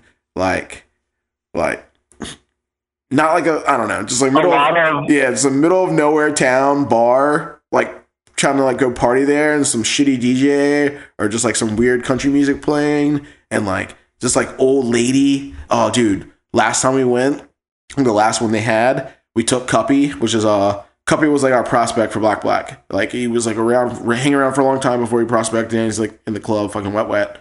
And we took him to this bar with us, and he's a young dude. He was probably like 21 at the time, 22. I can't remember how fucking old he was. Like mid 20s, whatever. And we're at this fucking bar, and we're just like having a good time. We're hanging out. We're playing pool. We're doing dumb shit. And this bar's pretty much empty. There's like fucking 5 randos there, and a bunch of moped people. And like there's this old lady in the corner wearing like a short jean skirt. Like jean skirts are fucking played. Everyone fucking knows that shit. This old lady just didn't get the memo yet. She was like, oh, I got my jean skirt on. And we look over, and Cuppy's making out with this old lady. She had to be fucking like 70 years old. He's like making out with this old lady, and he's got her like laid out on the fucking pool table in the middle of this fucking bar. And we're just like we're just geeking the fuck out of the corner, like, yo, look at Cuppy getting it. He's laid her down. He laid her down on the pool table. He laid her down. And then we like left there. We went to some other fucking bar, and some dude was like loved us, dude. Some dude loved us, and he was just like freaking. I think he was like fucking doing coke in the bathroom or some shit. He was like, hey man, you guys want to party some more, man? Y'all can come back to our place, man. You can come back to my place, man. I got a spot, man. You guys can come back and party with us. And it was just like some random like middle-aged dude trying to get us to come back and party and do drugs at his place in the middle of nowhere, Florida. And it's like 3 black kids are about to go missing, bro. We're like, nah, it's not happening. Yeah, exactly. Oh, I'm so glad y'all didn't go. Yeah, I'm so glad you didn't go there or accept any free airboat rides into the swamp, because I would have been worried for y'all in that area. West Florida, man. It's fucking crazy out there. Yeah, it was great. Fun rallies, though. Infamous. Fun rallies. I lived in Orlando I lived in Florida from 2008 to 2014. I lived in Orlando most of that time.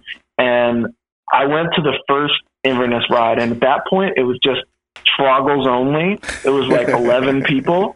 And like you said, like it grew to be like 75, 80 people by the end.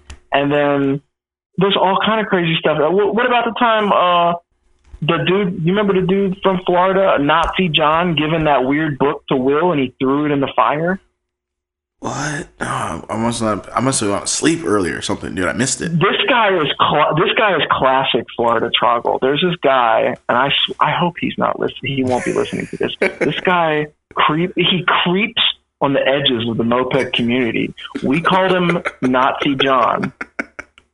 This guy would show up to rides wearing like a polo shirt and like cargo pants, like looking like all tactical and shit, and carrying a concealed pistol. Like he'd have his Glock like hidden, and like you're like, okay, I bet he has a bunch of ammo in that cargo pocket. And like this guy was the ultimate, like, I don't know, alt-right tactical commando motherfucker. But he rode a moped and he would come to the rides.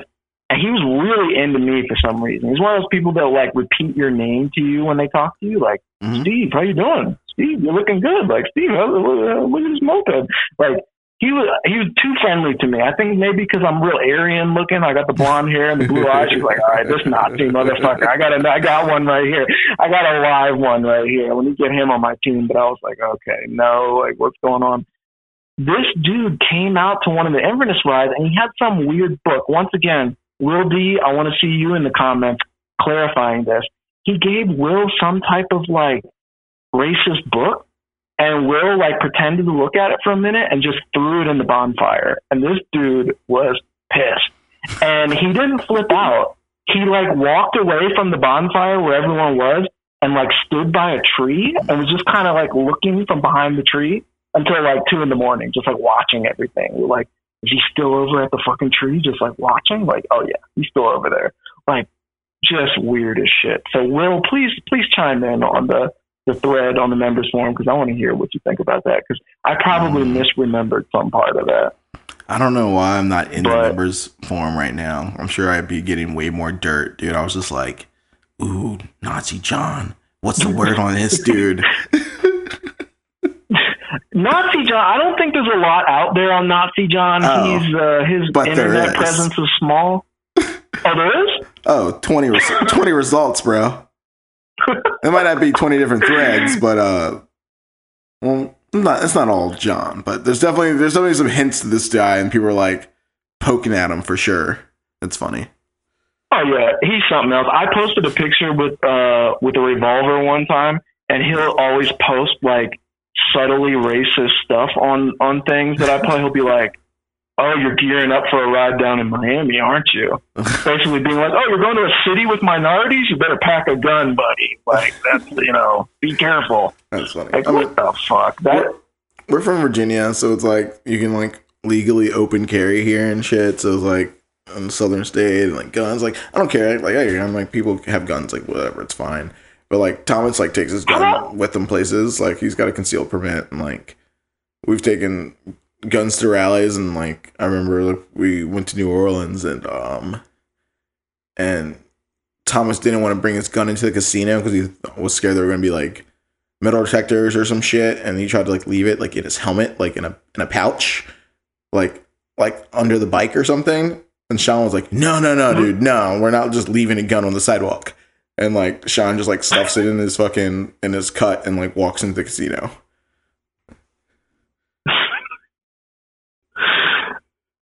Wait a minute, which casino? New Orleans. What is it? I don't know. Because you're making me think of the New Year's Day casino incident that we had when we stayed at Chris Schatz's house on New Year's in like 2013, and then we tried to go to that casino in Maryland, I think, and they wouldn't let us in because we had cuts on. Damn, I wasn't there for that one. Yeah, that was something else. They're like, yeah, you got your biker cuts on, you guys aren't coming in here. We're like, what the fuck? Come on. And they're like, nope, no excuses. Like, you're not getting in here. I love when people get super serious about that. Like, if they saw us on the streets, they fucking clown us, but then like they're like, oh, you got a cut on, like no cuts, no 3 pieces. Like we have that problem here at fucking bike night. Like you show up at this like bike night with all these fucking middle-aged dads and their fucking BMWs and like wannabe Harley dudes and like the fucking crotch rocket guy in the corner, and you're just like, we show up on shitty mopeds and have cuts, and like, oh, you guys can't wear these cuts around here. And this is a no cuts event. Like we don't want any gangs. So they used to have like trouble at like bike night like a couple years back. Just like dudes wearing cuts. Like we got some Mongols and shit that live here, some Satans or whatever, I mean Angels or whatever, and it's just like, I'm like, dude, we're fucking riding mopeds, or what do you think's happening right now? Look at this thing. I'm not even sure it's going to make it home tonight. Get out of here. Yeah, exactly. I mean, and what I wonder about is those dudes who wear like those phony cuts, you know what I'm saying? It's like Sons of Anarchy Cleveland, the chapter or some shit, you know what I mean? Mm-hmm. Like they bought it at Walmart. Have you ever seen those? Like what happens when those dudes show up? Are they turning them away for their Sons of Anarchy cut? Those dudes just don't know, dude. Like people who legit wear Sons of Anarchy like patches, like I'm like, yeah, like you're legit just rocking the Sons of Anarchy hoodie right now. Like this is your jam. You love it. You love it. It's like, it's cool. Like I get the show is fucking fire. I watched it, but then it's like, I don't know. There's all sorts of weird shit with that. Like it depends where you live. It depends like what's going on. Like some biker clubs like don't give a fuck. Like they're like, oh, you ride a moped? All right, man, cool, man. Do your thing, kid. And you know, like they don't give a fuck. And then there's places where like, yo, man, you got to take that off or they'll fuck with you on the street or something. It's like, especially places, kids, like I've been posting, I don't know if you've seen it, like on Instagram, I've been posting like, I've been posting cuts all week, or not all week, but last couple of days. I'm like, yo, like, what's up with your club? Do you guys rock 3-piece patch? Like, what do you guys do? Like, and I posted Black's patch and Rebels, and I was like, yo, send me your cuts. I'll repost them. And, you know, some are this, some are that, some are 1 piece, some like, you know, because they don't want to like, they had issues and they don't want to fuck with it. And then I've seen a couple where people are like claiming like slow pads, claiming the state, and I'm like, oh, that's kind of sketchy. Like some biker dudes like have problems with people like claiming territory on their shit. Like, so, and especially for us, like we don't claim a territory. Like there's double black, and then like Rebels, it says Moped Club on the bottom. It's like, all right, you're gonna fucking get upset because these guys have something that says Moped Club on it. Get out of here. Yeah, I mean, when I lived in Orlando, the Warlocks had and still do have a presence there, and like, you know, they were on gangland and shit, no big deal, the motherfuckers. But we was friends with those dudes, and like, they were cool with us as long as they're like, oh, you guys are doing like a jokey thing here, like, cool, no problem, like that's fine. But we had to like talk to them to make sure they knew we were up to some jokey shit. You know what I mean? Like, yeah, I think some of these people have, like you said, have no concept of like how serious the real clubs are. And like, if you sit down and like tell them what you're about, they're going to be like, all right, these guys are no threat, whatever, they're a joke. But if you have no communication, you could get yourself in a weird spot with them. Yeah. I think it's a weird transition to seeing like friends, like, because I've had some friends who became like legit biker gangs, and I'm like, it's weird seeing that happen. You're like, I don't know, and at the same time too, it's not like 80s and 70s or some shit where it's really popping off. Like, oh, where are you in the Mongols now? But like, you guys aren't like fucking running the streets, like gun running and fucking having shootouts. Like, nothing crazy is happening. So I don't know. It's weird. Yeah, it's like, okay, take this bag of Coke and go ride to Daytona Beach or some shit and take it down there. You know, like, they might get into something a little, and you're like, oh, that's kind of crazy, I guess. But hey, if that's what you want to do, cool, whatever. You know? It's like me. I'm like, yo, man, pass me the weed pen at the rally, bro. We're like, that's really what Moped Army is about. You know, for any of the feds listening right now, Moped Army is a secret organization on the internet based around drug trafficking at moped rallies with nerds. You had me thinking when you started telling the story about the open carrying and stuff and like being at a rally or being at the casino. I remember, do you remember the year when we went and did the moped tat and then we all came back like at the rally in Denver? Mm-hmm.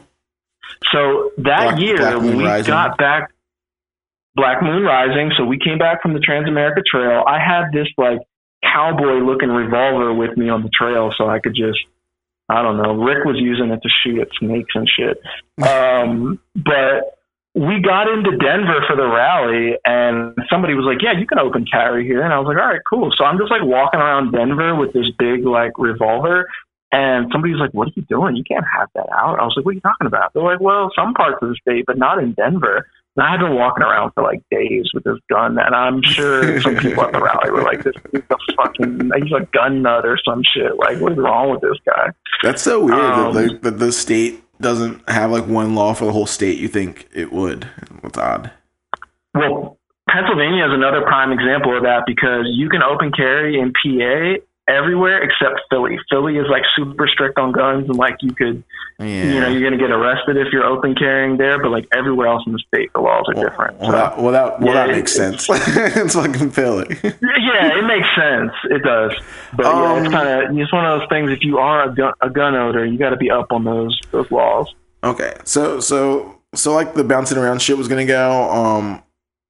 Since we talked about Tat real quick, I'm going to go ahead and play something for you and kind of let that kind of go for a second. Okay. All right, cool. 1 sec.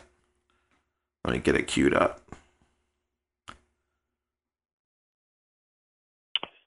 Hey, this is Sammy from Denver. I just had a couple questions for Steve Brown. So I was wondering, since he's done the TAT before, if he had any advice for the Groms on Groms that are looking to do the TAT, and also if he had any words of advice for potential child brides that try to fuck you when you're doing the TAT. Any information would be useful, and I look forward to hearing about it. Thanks. Cool. Whoa.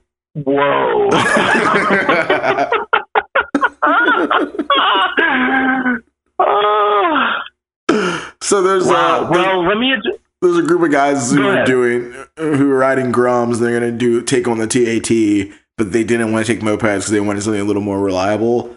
So they're taking Groms on the TAT, which for those who don't know, it's the Transamerica Trail. It's one of the largest trail systems in the U.S.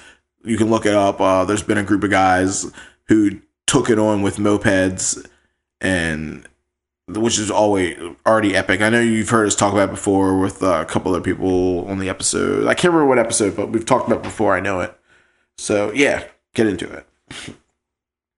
So to address the first question, I mean, I like the Grom idea. I mean, you're talking about a really reliable 4-stroke, small, nimble. There's parts of the trail where sometimes there'll be like a downed tree or something like that, and you're going to be able to easily like lift that Grom up over it. And, like, it's. I think a Grom is very doable on the Tat. And I mean, has it already been done on Groms? I feel like it might have been, but I don't know. I'm sure those guys know. But yeah, I think that's a good decision. I think they're going to be fine. And then in terms of the child bride, so we saw our biggest concentration of child bride candidates in Arkansas. When you get around Oark National Forest, you get down like in some small towns where you might be camping out, and the whole town is like, "Ooh, what are these like city folks doing here? Let's go chat with them." And what they're going to do is they're going to bring out the child brides and really just kind of scout out some mates.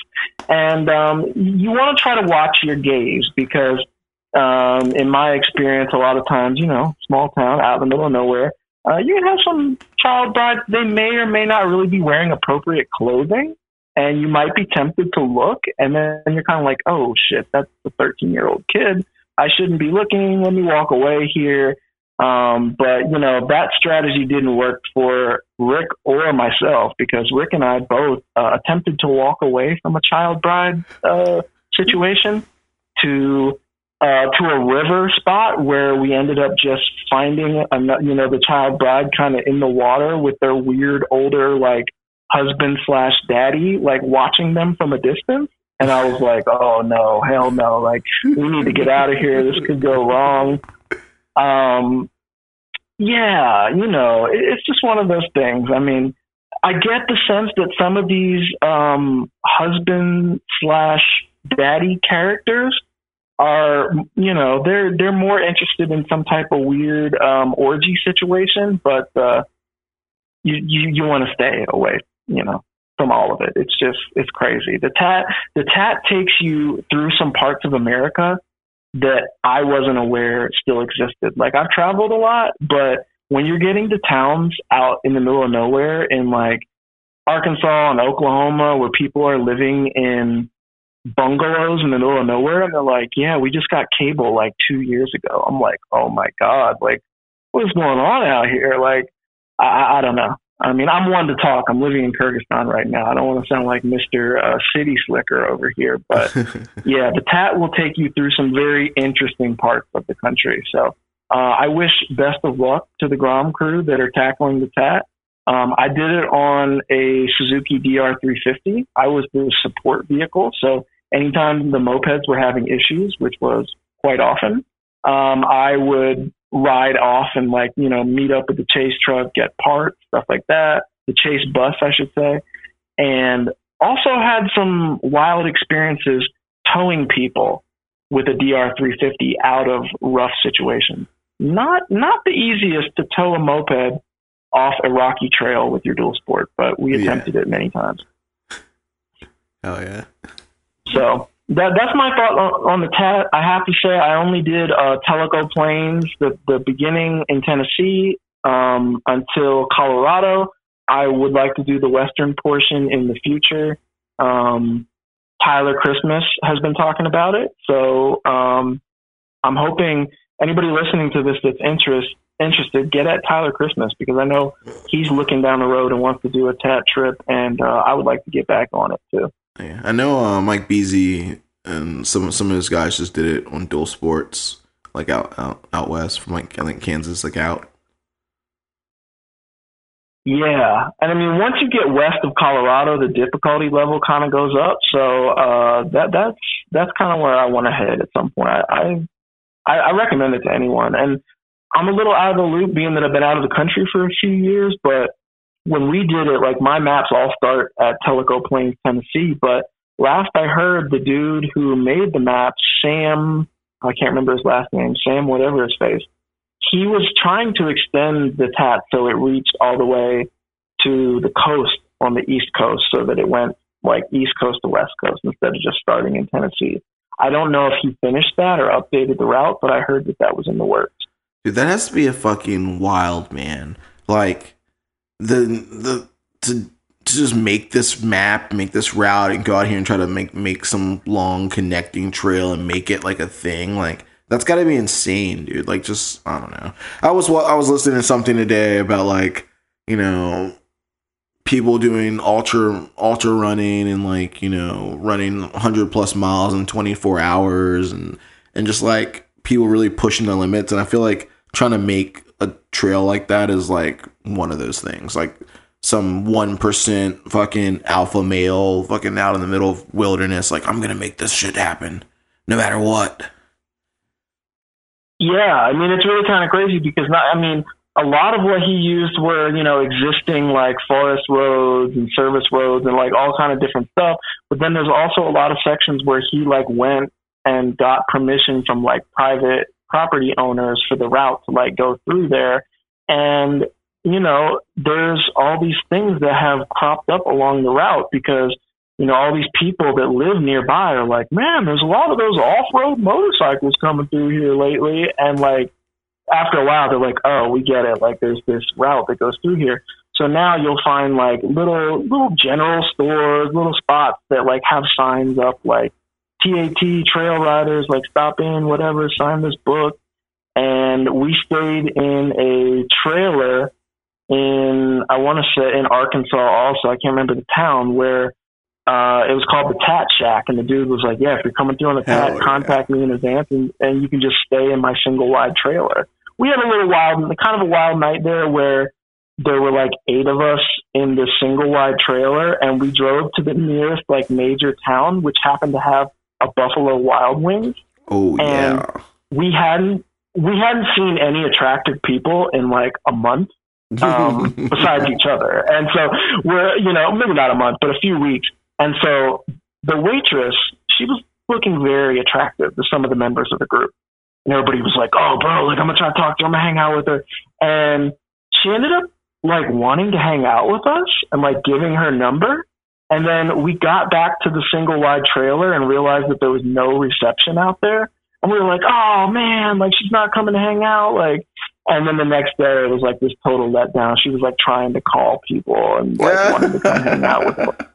And I was just sitting there dumbfounded, like, why does this waitress want to come to a single wide trailer in the middle of nowhere with 8 dudes who are riding an off-road trail on mopeds? I'm going to leave that to the imagination, but I was very adventurous, confused why she wanted to hang out with us.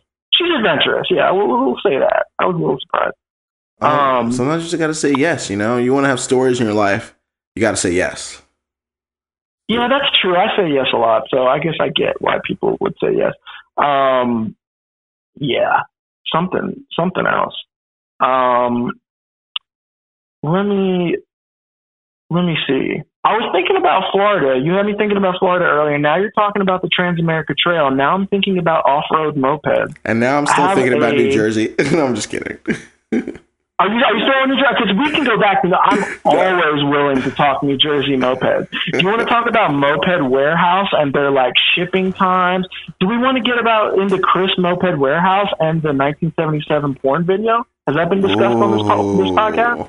I think we've mentioned the porn video once, and I think I can't remember who I heard it from, because I got it from someone who really, because I don't know what episode, but like someone brought up the porn thing one time, and they said that a couple, like someone walked into the store while it was happening, like they didn't lock the door, like they was still like open, like someone came in on it.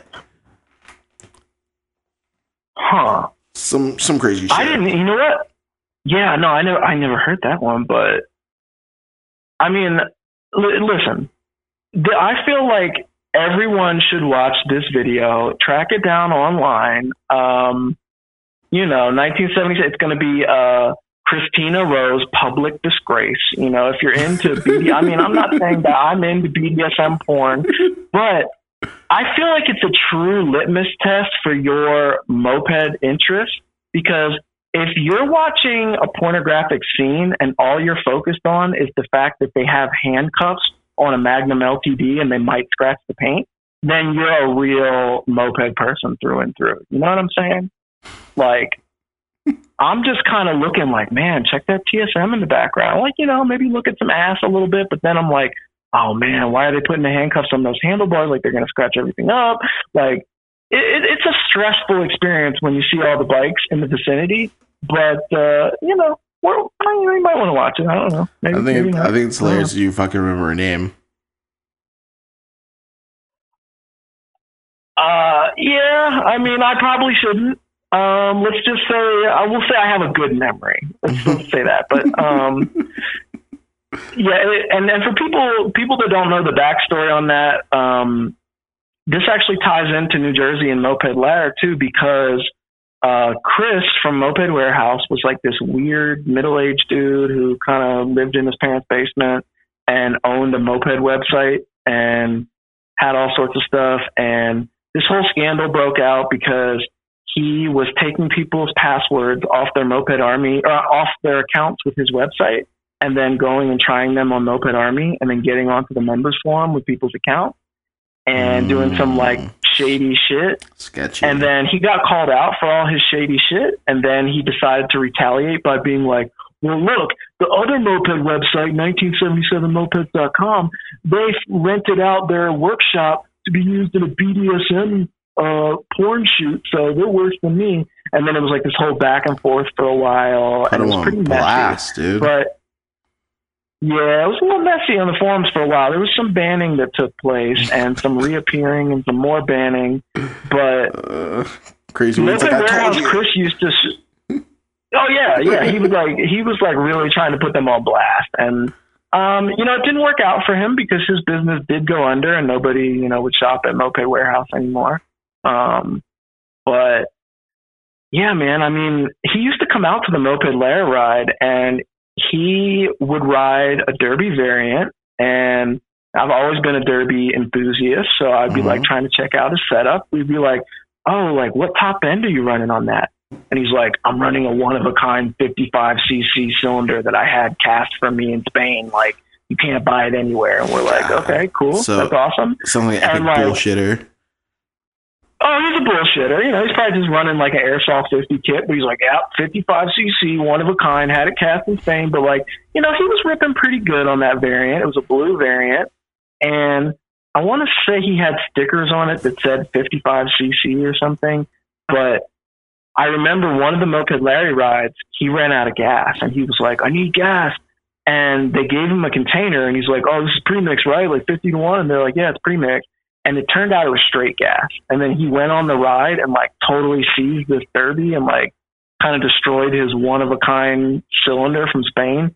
And he was very pissed about it. I don't think I ever remember seeing him after that year at the Moped Lair ride. But R.I.P. Chris from Moped Warehouse. I got fucking sabotaged. They set me up. Oh, yeah, I'm sure he had some theories behind it. He reminded me of kind of like a wackadoodle conspiracy theorist guy who thought that, like, you know, he's kind of secretive. But, yeah, his New Jersey moped business has gone under, but there's a few that are still around. How about Moped Junkyard? Yeah, Moped Junkyard, dude. That was a good one back in the day. They're hanging around. Yeah, they're like, still if here. you need like a throttle cable for a Batavus, like hit them up, you know, whatever.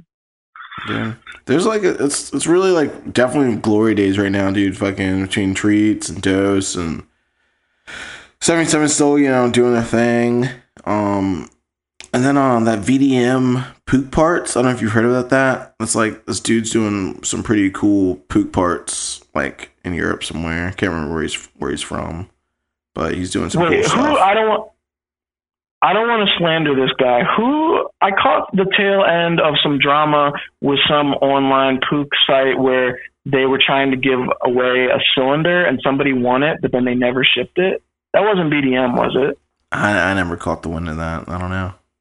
Okay, there was some drama that I had. Somebody in the comments might pop up and talk about that. But it really is the glory days. Speaking of your love for derbies, I just wanted to say real quick, dude, like your gray variant that you sold to Hani, it was in DC. Mm-hmm. I was on the fence, bro. I almost bought it, and I was gonna like keep it for you and be like, oh, I'm gonna surprise Steve when he gets back and be like, yo, I bought your bike. You can buy it back from me whenever you want it. Like, and I just didn't pull the trigger. I blew it. I waited like a day too long. And when I messaged him, like, yo, man, can we like work some deal out? Like, I'll give you some money now, and I'll give you the rest like in a month or something. He's like, oh, I already sold it, bro. And I'm like, fuck. Was it Hani or was it Hani's boy that was selling it? Hani sold it, so his boys got it now.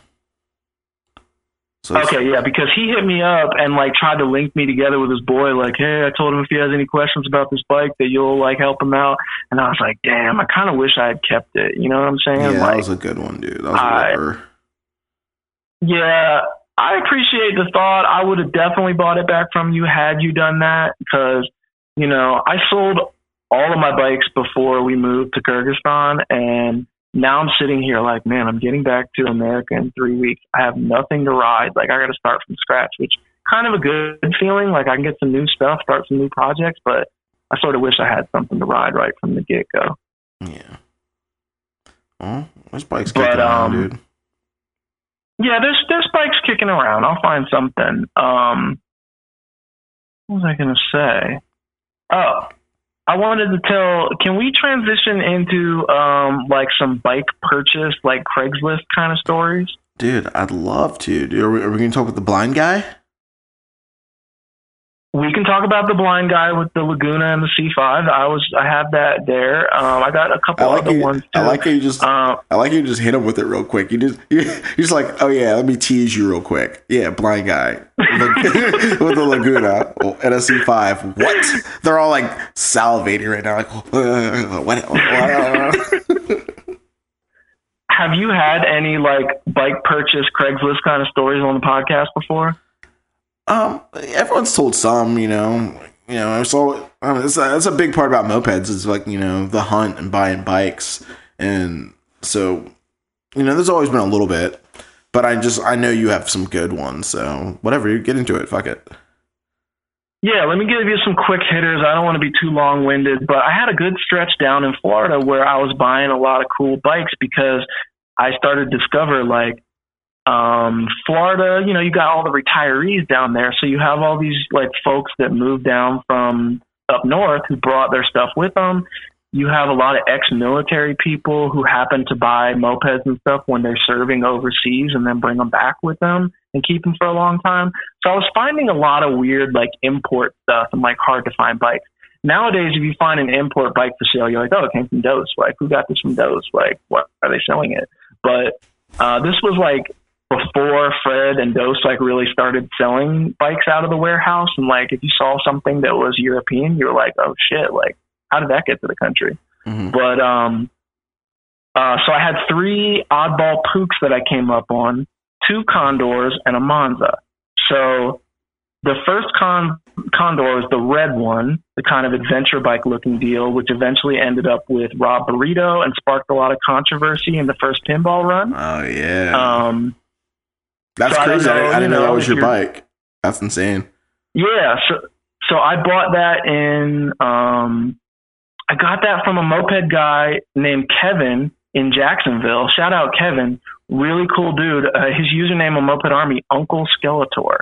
This dude, super cool. They had a little crew in Jacksonville too. I can't remember what they called themselves, but he found that Condor, and I want to say he got it from somebody that had been in the military and brought it back from Spain. And he hit me up. He's like, hey, I have this rare Pook. It's a 4-speed dual sport kind of Pook. Like, do you want to trade me a Derby for it? I was like, yeah, I'll trade you a variant for it. So that thing was really fun. Why did you do that? I rode it at. Yeah, I don't. It's such a rare bike. That's probably the only one in the States. It's the only one of that variant, like that setup that it has, or that kind of like configuration. I rode that at Whiskey Business. I want to say 2010, whichever year was like the Quarry year, where they tried to lock us in at the Quarry. I had a fun time riding it that weekend. It was solid, but I sold it to Rob Burrito. It went on to cause a controversy in the pinball run. I had another Condor, which I bought in West Florida, which was like a dirt only model, no lights, no nothing. It was meant to be like an off-road one. And the guy who had it like knew nothing about mopeds or didn't really know much about Pook. He was just like a vintage dirt bike guy. And he's like, yeah, I found this old Pooch vintage dirt bike and I decided to restore it. And he did like a very half-assed job. Like he spray painted a lot of stuff and whatever, but just to find two shifter Pooks within like months of each other in Florida was really weird. And like, I sold that one to Rob Burrito too, so that he would have like parts for the other Condor. Mm-hmm. And then the third one was the Monza Barcelona. And I have a theory that all three of these shifter Pooks came back from the same spot in Spain. Like the same dude brought all three back, but I'm not positive. I got the Monza Barcelona off Craigslist up in Jacksonville and got it running, put a PHBG on it. It had like a vintage Metrokit pipe on it.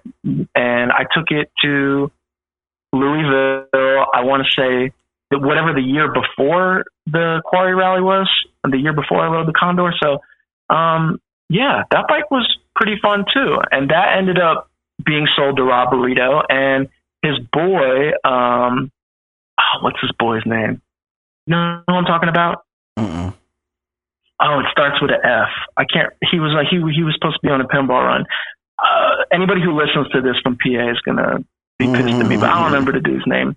But he was Rob Burrito's boy. He bought the Monza Barcelona. He's supposed to get it together for pinball run. I haven't seen it since. I don't know what's going on with it, but that was a string of luck there. It worked out really well. That same year, my boy O'Neill in Orlando hits me up one day. He goes, "Hey man, there's a free derby on Craigslist." I was like, "Okay, I'm interested."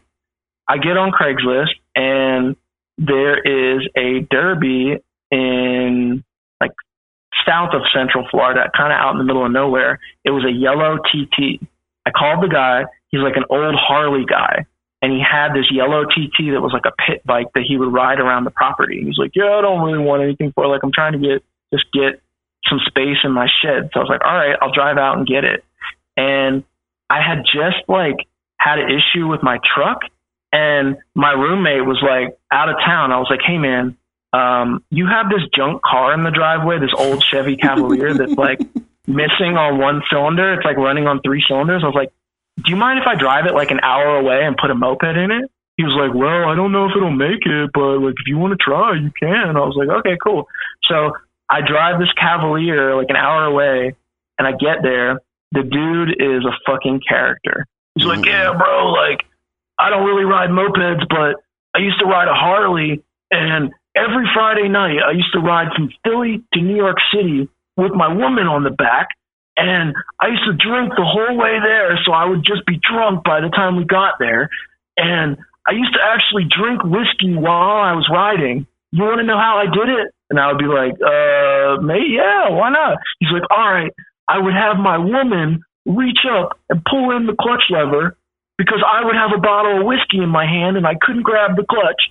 And she would hold in the clutch while I shift, and I would just keep drinking whiskey the whole time." And I'm like, "All right, that's a cool story, man. Like, you sound like a wild guy back in the day."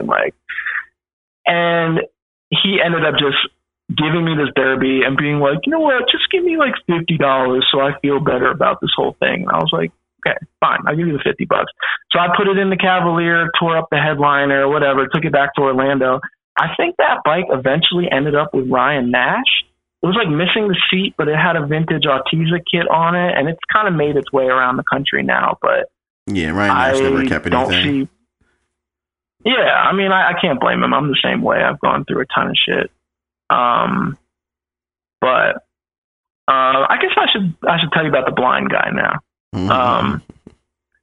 So there was a time when the dude Adam Nail up in Michigan, who I know is a controversial figure in mopeds due to some stuff that happened a few years ago, but he had been cool to me, and he was doing troll ads in different parts of the country, and he started posting ads in Orlando after coming and visiting down there one time. He came down and we became friends, and then he started posting ads on Craigslist like derby moped for sale or shit. And I was like, all right, he's trolling me. He's trolling other people in the area. And so I kind of started ignoring them. And then there was a day where I got on Craigslist, did my morning searches, and I found this ad. It was just like vintage mopeds, all lowercase. And I click on it, and it's a picture of like a mint Laguna and C5. And the picture is obviously in Florida because there's palm trees and shit around. I'm like, oh shit, like, where did he find this fucking picture? Because, like, it's obviously Adam trolling. Like, there's no way this is a real ad. Like, nobody has two really rare derbies in mint condition and just calls them vintage mopeds and, like, doesn't know anything about them. But I start doing, like, Google image searches, trying to trace where the photos came from in the ad. I'm, like, contacting Adam, and he's like, no, it's not me. I'm like, okay. So I get on the phone with the people, and it's an old lady, and she's like, yeah, we're from New Jersey. We moved down here. My brother, he's blind, and he's had these mopeds since 1981. He's never ridden them since he went blind. Like, I guess he lost his sight, like, right around the time he bought them. And they're just in mint condition. He cleans them and keeps them in the garage. And I'm like, oh, wow, I would like to come buy them right now. And she was like, oh, okay. Let's okay. And so it was like 2 hours away. And I remember I had a limit on my ATM to where I couldn't pull out a certain amount of money. And it was a Sunday, so I couldn't go to the bank. So I had to, like, I'm pretty sure I called O'Neill. I was like, hey, I need some money. And I just took off, get down there, and I come in, and not only was I was talking to the older lady, but her brother, like, not only was he blind, but he was also kind of mute. So he came out and he was just kind of gesturing and, like, grunting at me. And I was like, okay. And then he pulls the covers off of these bikes, and it's like a mint Laguna and C5. The C5 had 57 miles. The Laguna had 322.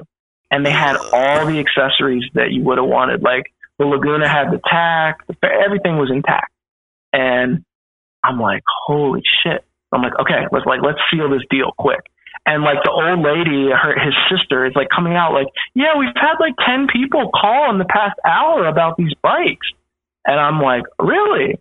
And unbeknownst to me, like, Derby Dan from Fort Lauderdale and Jay Cams, they're all trying to wheel and deal and go get them. But I just kind of beat them there by, like, an hour or two.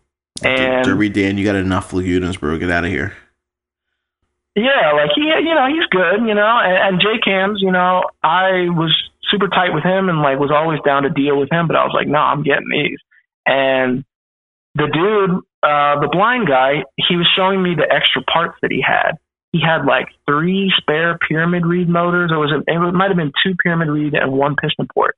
And one of them had an old kit on it, and he was pointing at it, and he was doing this gesture, like a throttle turning motion, being like, yeah, that's the fast motor, like turning his wrist and shit, and kept pointing at it and grunting. I'm like, okay, that's the fast motor. Cool. And I ended up just, like, packing up the bikes and getting out of there. And it started raining on the way home. I remember freaking out. I was like, these bikes have never seen rain. Like, they're so pristine. I, like, get them home, and I put them in the house. And I, like, put them in the living room, and then I'm just looking at them, and I just started being like, what the fuck am I going to do with these? Because, like, I'm kind of OCD, and, like, if I have a nice bike, it drives me crazy if I get, like, a scratch on it or some shit. And I hate that I'm that way, but that's just how I am. So I was like, there is no way I'm going to throw these bikes in a truck and take them to a rally. Like, I'm going to freak out. I was like, I need to sell these to somebody else who's, like, going to actually, like, do right by them. So the Laguna went to J Cams, and then I think later to Derby Dan, and now might be with somebody else. And then your boy Brett in Richmond has the C5, right? Or is he's not in Richmond anymore? Oh yeah. Brett from the Sadens, he moved out west. But I remember he got done and get it. He ended up with it. He was so secretive about buying that fucking bike. He came back to Richmond. And he was all like tight cheek, dude. He didn't want to tell anyone what he paid for it, where he got it. We're like, oh yeah, this thing. It's like minty. It looked like it was like restored and like repainted and shit. Like that's how perfect it looked, Yeah. Yeah, so, I mean, those bikes have now been ridden. I know Brett put some miles on that one, and I'm not sure where the Laguna is, but I sold off the spare motors and all the spare parts. Like, it came with a bunch of, like, brochures and manuals and, like, new old stock stuff. If you search on the general forum, there is a thread about it. I don't know what to search to bring it up. Maybe if you type, like, Laguna 322 miles. I bet it would come up because I think I put the mileage in the post. But if you want to go look that up, if you didn't see when that happened, but yeah, that was a lucky find and it worked out pretty well. Florida has some treasures waiting with all these old people that are just like sitting on bikes that they've had forever. Dude, what are some of your off kilter Craigslist searches? Off kilter Craigslist searches. Because I remember talking to someone who was like, "Oh, dude, I just go through the years." They were like, "I do 1975," and then they just do all the years and search like every year to like 1990 or something. Yeah, I would say I do a lot of stuff that I'm sure a lot of people do. Like, I'll do like street legal, or I'll just search like stroke, because usually people only specify if it's a 2-stroke, and I'll put like stroke, street legal, vintage, rare. I'll do misspellings. I search all the like oddball brands like Gas and Carabella and Bull Taco, like all the older motorcycle brands and moped brands. Like, I think that's most of what I do. I do some, 49cc, 50cc. I do like misspellings of some of the brands and shit. But I've really fell off on it lately. I've been living overseas for over 2 years, and before I left, I was kind of busy with work. So my days of like being on Craigslist first thing in the morning and like combing through ads have kind of gone by the wayside. But and sometimes I'll be just randomly sitting there and thinking like, what if there was a Laguna in Florida right now and I don't even know about it? You know what I mean? Like, what if I didn't look for it? I do know of a couple oddball bikes that are still floating around in the Central Florida area. There was a dude who rode with us in Orlando. His name's Sean, but we called him Bluntface because he was always stoned. And Bluntface used to live in a houseboat behind like a motorcycle junkyard. And he made friends with this dude in Sanford, Florida, who had a bunch of stuff. And then one day he hits me up. He's like, "Bro, I got this Derby RD50. I'm like, "Really? That's cool. Let me fucking see it." And like, he shows up on this RD50 and is like riding with us. I'm like, "That's fucking cool." He eventually sold it, and I remember taking it to a rally so that Responsible John could take it out to Washington. But the dude that he got the RD50 from supposedly had a Laguna in his warehouse also, and a couple other Derbies. But this dude is like notoriously hard to like get up with. So I've kind of fallen out of contact, and actually I think O'Neill is the closest to being on the trail of these rare Florida bikes that are still kicking around right now. Chase down, dude. I went to the dude's warehouse, not his warehouse. I went to his like personal garage one time, and he had 2 of those Jawa Ultra Sports in the mix, which was kind of cool because they had all the fairings and all the shit. And I wanted them. I'm like, yeah, I want to go fucking 30 miles an hour with a full fairing. But he wanted way too much for them. Crazy. Dude, I just... Have you seen that? What's up? Did you see that thread on Moped Army right now with that dude who is like building up an Ultra Sport, and he's like modifying, like porting it and doing all sorts of shit? I'm not. Okay, it's on Moped Army. I can't remember if it's on the performance forum or the general forum, but some dude right now has just bought like an Ultra Sport, and he's trying to make it like go a little faster and so it looks it goes fast as it looks, but it's the first time I've seen somebody really doing anything with one of those in a while. Like all fairinged out, like, oh yeah, it looks like a Motor cane with like the race fairings and shit. Yeah, well, I mean, even Lagunas too. Like if you ride a stock Laguna, it looks like a fucking racing motorcycle, and you're going like 28 miles an hour on a stock Laguna. Like the first Laguna that I had, I bought from Ben from Switchhand Signal in Pittsburgh, and I remember he brought it to the Louisville rally, and I was like, oh my God, I got a Laguna. This was like 2010, I think. And I took it out and rode it. I'm like, this thing is so fucking slow. Like, geez, I was going to like kid it and stuff, but like, it's just funny, like how cool they look versus how slow they are stock. Yeah, exactly. It's like, I think it's still a moped. In every way, yeah, it might have some racing heritage and a lot of like motorcycle inspired looks, but it is definitely a moped. Well, would you call the Derby Laguna one of the most sought after mopeds in Moped Army?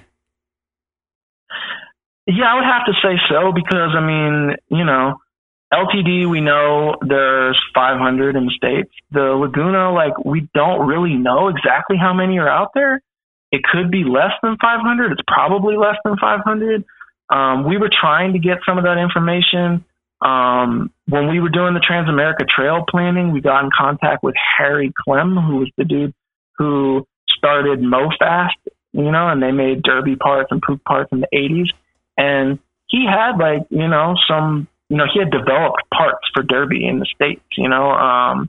He went overseas and helped Derby with their Spanish dirt bike teams. And then they were like, hey, we want to develop like some performance parts for our mopeds in the States. Like, do you want to start this company? And he's like, sure. So we tried to pick his brain about like how many Lagunas are there, like what's going on. And, you know, he was really nice. He sent us like some MoFast like gear and stuff. I have like a MoFast polo shirt that Sean gave me.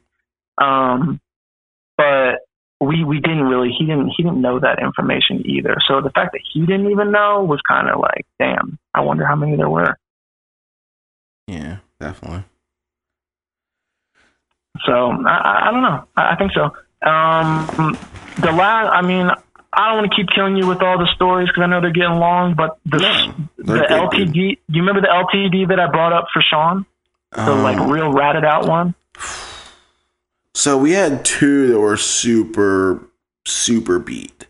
Like, one was like they found in this guy had this like junkyard behind his house, and it was all like woodsy, and like you just walk back in this graveyard of like half buried fucking mopeds, and that's where you got one. It was just like the tank was rusted whole through. It was thrash, but they like put like a live fan on it or something to send it out to Colorado. But yeah, I remember the other one that came through. So that was the one that I brought up for Sean. So I got that one in Ocala, Florida, from this moto junkyard, and the dude was really cool, but he hated selling stuff. He was just kind of a hoarder, and I was picking around back there, and I knew it was a Magnum as soon as I saw it, and I was like, oh shit, like it's an LTD. And like the dash was there. Some of the other distinctive features of the LTD were there, but the number plate was gone. And I remember like digging through the leaves and the dirt trying to see if the number plate had like ended up somewhere. And we even were like, okay, we're going to bring a metal detector out and try to look for this little number plate. And I was like, dude, we are not going to find that thing. But he sold me that really roached LTD for $100 on the condition that like I would promise to restore it. And yeah, it ended up with a life fan on it. I think Jono did the engine swap on it. Yeah. But he loved it, yeah, dude. but the fairing off. He saw how ratty it was. And he was like, Jono saw that thing. He was like, oh my God, like I give this to him. Can I have this? He was so thrashed and he just wanted it, dude. Yeah, that's kind of like, it's like how I feel about it too. Like, I don't want a mint restored LTD or something. I want one that's like totally roached, so I don't have to feel bad about like fucking it up, you know? So, yeah, I definitely see why he was so into it. Yeah, Sean took the fairing off of it and put it on that other LTD that he had, because that one was missing the fairing. Dude, I'm kind of pissed because like that one came through, and then Sean had that other one, and then Noah.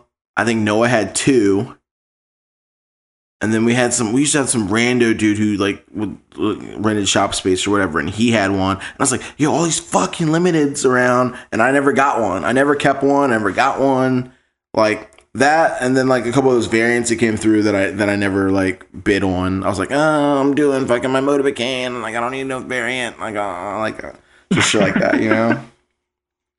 I was too deep down the rabbit hole, bro. I was like, I'm like $2,000, $3,000 deep in a Motorbacane. I can't be buying variants.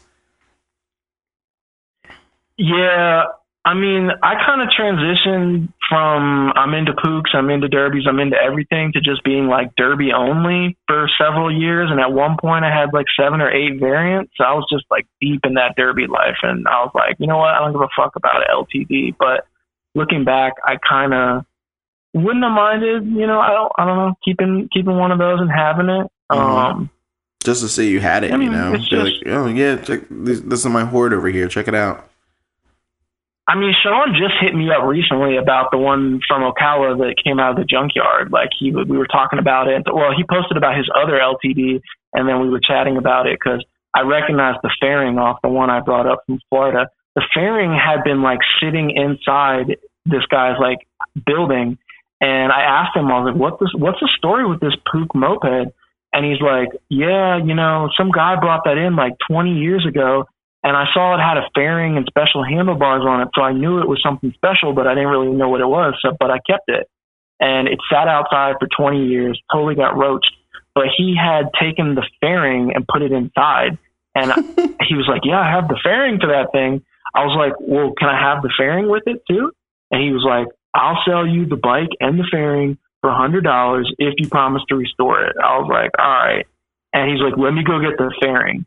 And he goes and gets this LTD fairing, and it had red paint just running down it that had been dried, for years. He's like, yeah, I think a can of paint spilled over in my storage spot. I was like, okay, no problem. And yeah, Sean left it just like that and put it on the other LTD. Guys, old dudes like that are so ridiculous, dude. I remember like going to that to the big junkyard in Inverness. Like we do the Inverness thing, and then like we'd pull up to their junkyard that was like, not too far from like where their rally spot was at. It was just like the same shit, just like you're in the woods. It's just rows and rows and rows of just like thrashed 4-wheelers and dirt bikes, and like, oh yeah, that shed over there, that's all fucking exhaust pipes. Oh, and that thing over there, that's a bunch of all intakes and carburetors that are like drowning in fucking swamp water. And like it's just like dumb stuff. We were just like unburying like motors and like, oh man, like let's bring this fucking motor home. Like V1s completely locked up, like just like 2 feet deep in the mud. Like, yeah, this is perfect. How much? $50? You're crazy. That's the thing too, man, is like, just like there were all these beach areas in Jersey that had mopeds back in the day, Florida had a big moped concentration too. And like in the past, like 3, 4, 5 years, like other than the dudes over in Sarasota, the dirty petcocks, most of the Florida people have moved out of the state, and like the Florida scene has totally died off. But like there's a lot of good mopeds to be found in Florida. And there was like a racing scene back in the 80s, and Old School Brent and another dude who used to come out to the rides named Rich, who goes by Rag Stretcher on Moped Army. I feel like Nazi John right now. We were talking about Nazi John earlier, to bring it back to him. One of Nazi John's things that he used to do, he didn't really know anyone in real life. So when he would come to the ride, he would come over and he knew everybody based on what their forum username was on Moped Army, but he didn't know what anyone looked like. Mm-hmm. And he would come up to me and be like, Steve, who's dog shit 37? And I'm like, I don't fucking know. Like, what do you mean? He's like, okay, who's kidded Poop 94? Like, I gotta find that guy. I'm like, I don't know who that is, John. Like, get out of here. That was always that was always my problem with fucking like screen names and stuff. Like when screen names really big and you're in group chats and all this shit. It's like, yeah, like the alter ego internet name gets really confusing after a while when you start trying to like piece it all together with people in real life, and it's just like, I don't know. Like events like that, it's like, all right, man, everyone needs a fucking name tag, internet. It's like, especially an internet based group. All right, guys, you show up at the rally, you get your fucking name tag. Yeah, man, those Florida troggles. But you know what? Those dudes down there, they had a racing scene in the 80s, and the one dude posts about it on Open Army here and there. Rich, aka Rag Stretcher, he's the kind of dude who's real into like free mods on poops, like taking 2 cigar pipes and cutting them in half and welding them together to make a chamber, like shit like that. Mm-hmm. And he's real big on all that stuff. And he was like, yeah, we used to have a race series in Florida in the early 80s, and we were all on like ported stock cylinders on maxis with like homemade chambers and shit. And we had guys with V1s, but the dudes who were like totally roasting everybody, the fucking guys on like Safari Commandos with the Minarelli P4s, like just, you know, like probably shouldn't have been racing in the same class, but apparently there's these twin brothers that run a lawnmower shop in South Florida, and they have a Safari Commando with a P4 that they've had like since high school. And I've been like trying to dig out info on that bike for years, and every time I ask about it, people are like, yeah, they're not going to sell it. But I'm like, I just got to keep putting feelers out because those bikes are not easy to come by. I think it's more so the motor, because I had the Safari, the MT300, like that looks just like it, you know, right? And then like Vince had the step through version, so we've had a bunch of those like top tank and step through Safaris come through, but like not the one with that motor. Like we all had the V1 versions. Right. Yeah, the motor is the most appealing part. My guy, Rob Kane, a.k.a. Flashy65, a.k.a. MopedCentral.com up there in Hershey, Pennsylvania, he's got quite a collection, and he's got some Safari shifter stuff going on, along with the Laguna and a bunch of other stuff. Rob's a big-time dude into, I guess, Pennsylvania moped and scene. hoarding. Anybody Dude. like hoarding and selling stuff, you know, everybody's been Rob Caned at some point. Yeah, that's what if you're from PA. That's what Josh said when we had, like, I had Josh was probably one of the first episodes I ever did, and that's what he was saying. He's like, yeah, man, like everyone got Rob Caned. It's like, you know, you buy a bike from you buy a bike from Rob and you get it home and it works, and the next week it's not working anymore. Yeah, like Rob's just a hustler, man, and he's like so chill and laid back that you don't really feel threatened when you're doing a deal with him. You're like, oh yeah, I'm getting a good deal here. But then once the deal's over, you're like, God, he fucking caned me. Like, he really got me. Like, what did he do?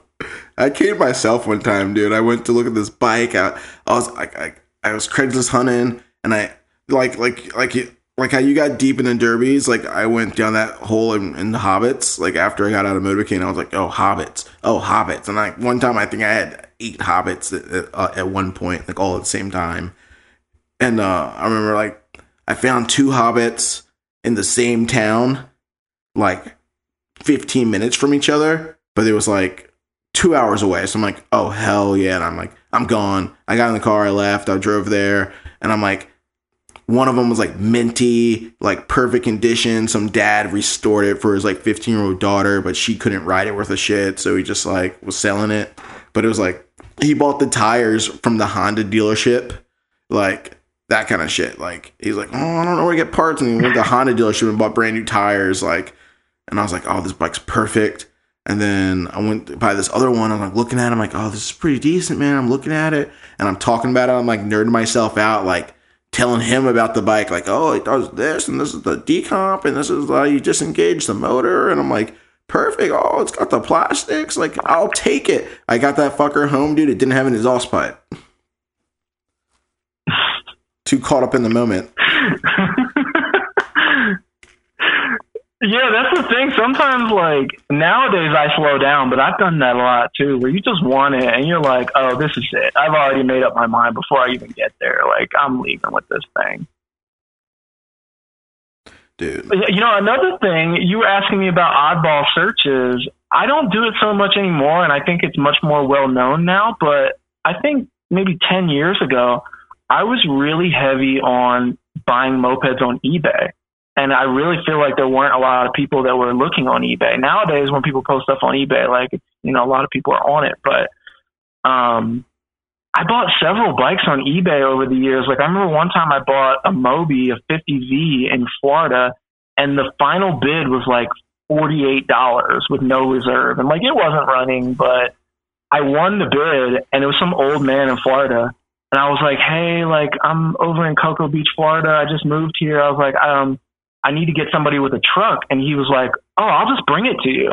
And I'm like, you're telling me I won this Moby for $48 on eBay and you're going to bring it to me? He's like, yeah, I'll just bring it to you. I was like, okay, no problem. Like, dude's going to spend more money in gas, like delivering it.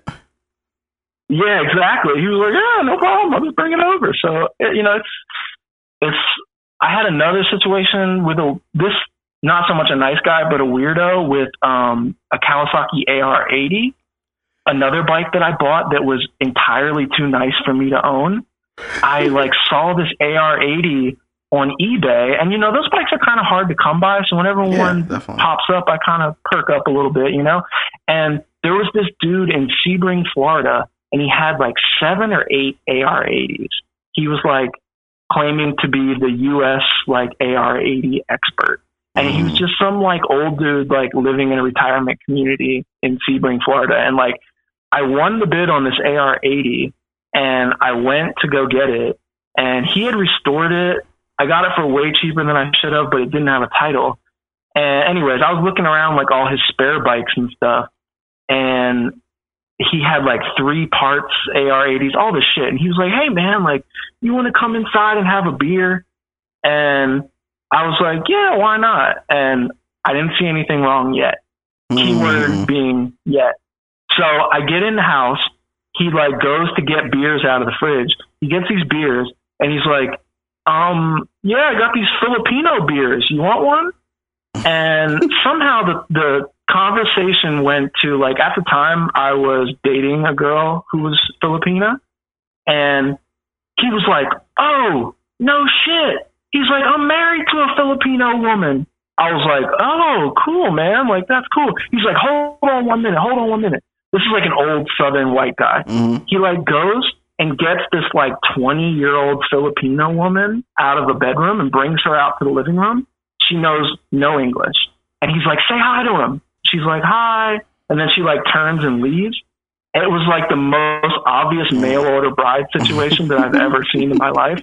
He's like, yeah, that's my Filipino bride right there. That's my wife. Dude, I was like, oh, yeah, cool. It's like a trained dog situation. Like he brought her out to make her do a trick. Yeah. And then I'm sitting there with him, like drinking these beers. And he's like, so what are you doing in Florida? I was like, well, actually, like I'm a seismic analyst. I study earthquakes for the Air Force. He's like, no shit. I was in the Air Force too. I was like, oh my God. And he's like, listen, man, we both have Filipino wives. We both were in the Air Force. We both like beer. We're basically the same guy.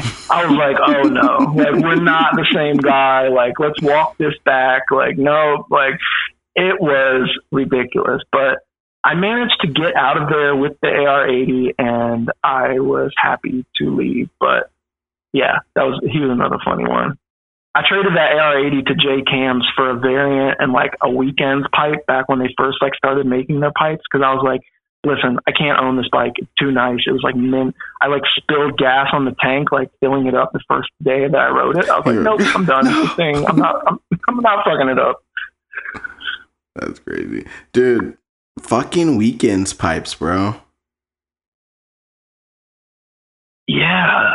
Like those dudes are fucking characters. Like, I don't know what you envision or what people envision about like a business when they picture it in their head, but I was friends with those dudes. They were over in Eastern Florida and Port St. Lucie, Stewart area. And like, they started that business out of like a fucking storage locker. And they were like in a big like storage locker, basically like welding pipes. And the first pipes, I'm sure you remember, a lot of people remember, were like the thinnest metal imaginable. They would break so easily. What's your experience with weekends? I never had a shitty one. Like I never owned one, but everyone beside me and around me were like had them, and I was just like, yo, this weekends they were killing it. They were good pipes. They were doing the thing, and it was like this is like before there was any motion left moped like pipes and stuff. It was like you get like the basic shit like fucking whatever EVs and promos and stuff, or you got the weekends with the new pipe, popping out. Like it's like, oh, it's from the community. Like get the pipe. Everyone was getting weekends pipes, dude. And then MLM came out, and everyone's getting MLM pipes, and now like the new Crinks pipes are coming out, and everyone's trying to get Crinks pipes. So I feel like that's just a trend in mopeds. Like when something new is coming out, like everyone's got to try it out and see what's up. Yeah. I mean, you're right on the weekends pipes. Like they were always powerhouses. Like they were really good performing pipes. I mean, a lot of people complain that they were super loud, but I'm like, you're riding a fucking moped, like whatever, you know. But the dude who made the Weeknd's pipes, Jamie, like he really knew what he was doing, and his designs were pretty on point. But I guess maybe it was just the prototypes that he had done that were like made of like fence posts, basically. Like they were really ridiculous. But like I gave them a variant to use as a prototype for like their first like variant pipe that they did, and they gave me one for letting them use my bike, and it was a ripper. Like it was loud as fuck, and that it ripped really hard on that pipe. But hey, loud pipe save lives, brother. Yeah, loud pipes save lives. Let those who ride decide. You know what I'm saying? Like, you know, they did a good job. They kind of disappeared. J Cams, who was kind of the face of Weeknd. Do you remember when he was doing that Yamaha LS2 twin with the 2 Gila cylinders, Poop Gilas? No. That is one of my favorite build threads on like the general forum. J Cams has built a lot of crazy bikes, but he took this Yamaha twin 100cc, figured out looked at the bore and stroke and realized like, oh, I could put 2 Poop Gila cylinders side by side on this really easily. And he did. And like he posted a video of it running and shit. Never really saw it like in action or at a rally, but just the fact that he was like, oh, I'm putting 2 Poop Gilas on this old Yamaha 100 from the 70s. And it was pretty sick. And of course, like their Weeknd, so they made pipes for it too. And those little Yamaha twins, little 100s and 125s sound awesome. So that's a really cool one. I encourage people to go look that up on the general forum. That's back in the day. Yeah, that's pretty crazy. Man, I remember the Inverness and fucking Brett had the fucking the Bird and Bees frame, like to look like a giant triangle, like all made out of steel, and he had the it was like the yellow jacket. It had like paint like a bee color or some shit, and it had the double carb. Yep. I was like, yeah, what's the point of having this double carb? It was like there were 2 Shaws or something too. It was like double Shaw, twice the gas. 15 Shaw. Like the 2 15 Shaws, like the airflow equivalent of like 121 PHPG, basically. Like it was a little ridiculous, but you know what else? You're making me realize old school Brent, aka OSB, aka old Steve Brown. That dude loved doing twin shit on his moped.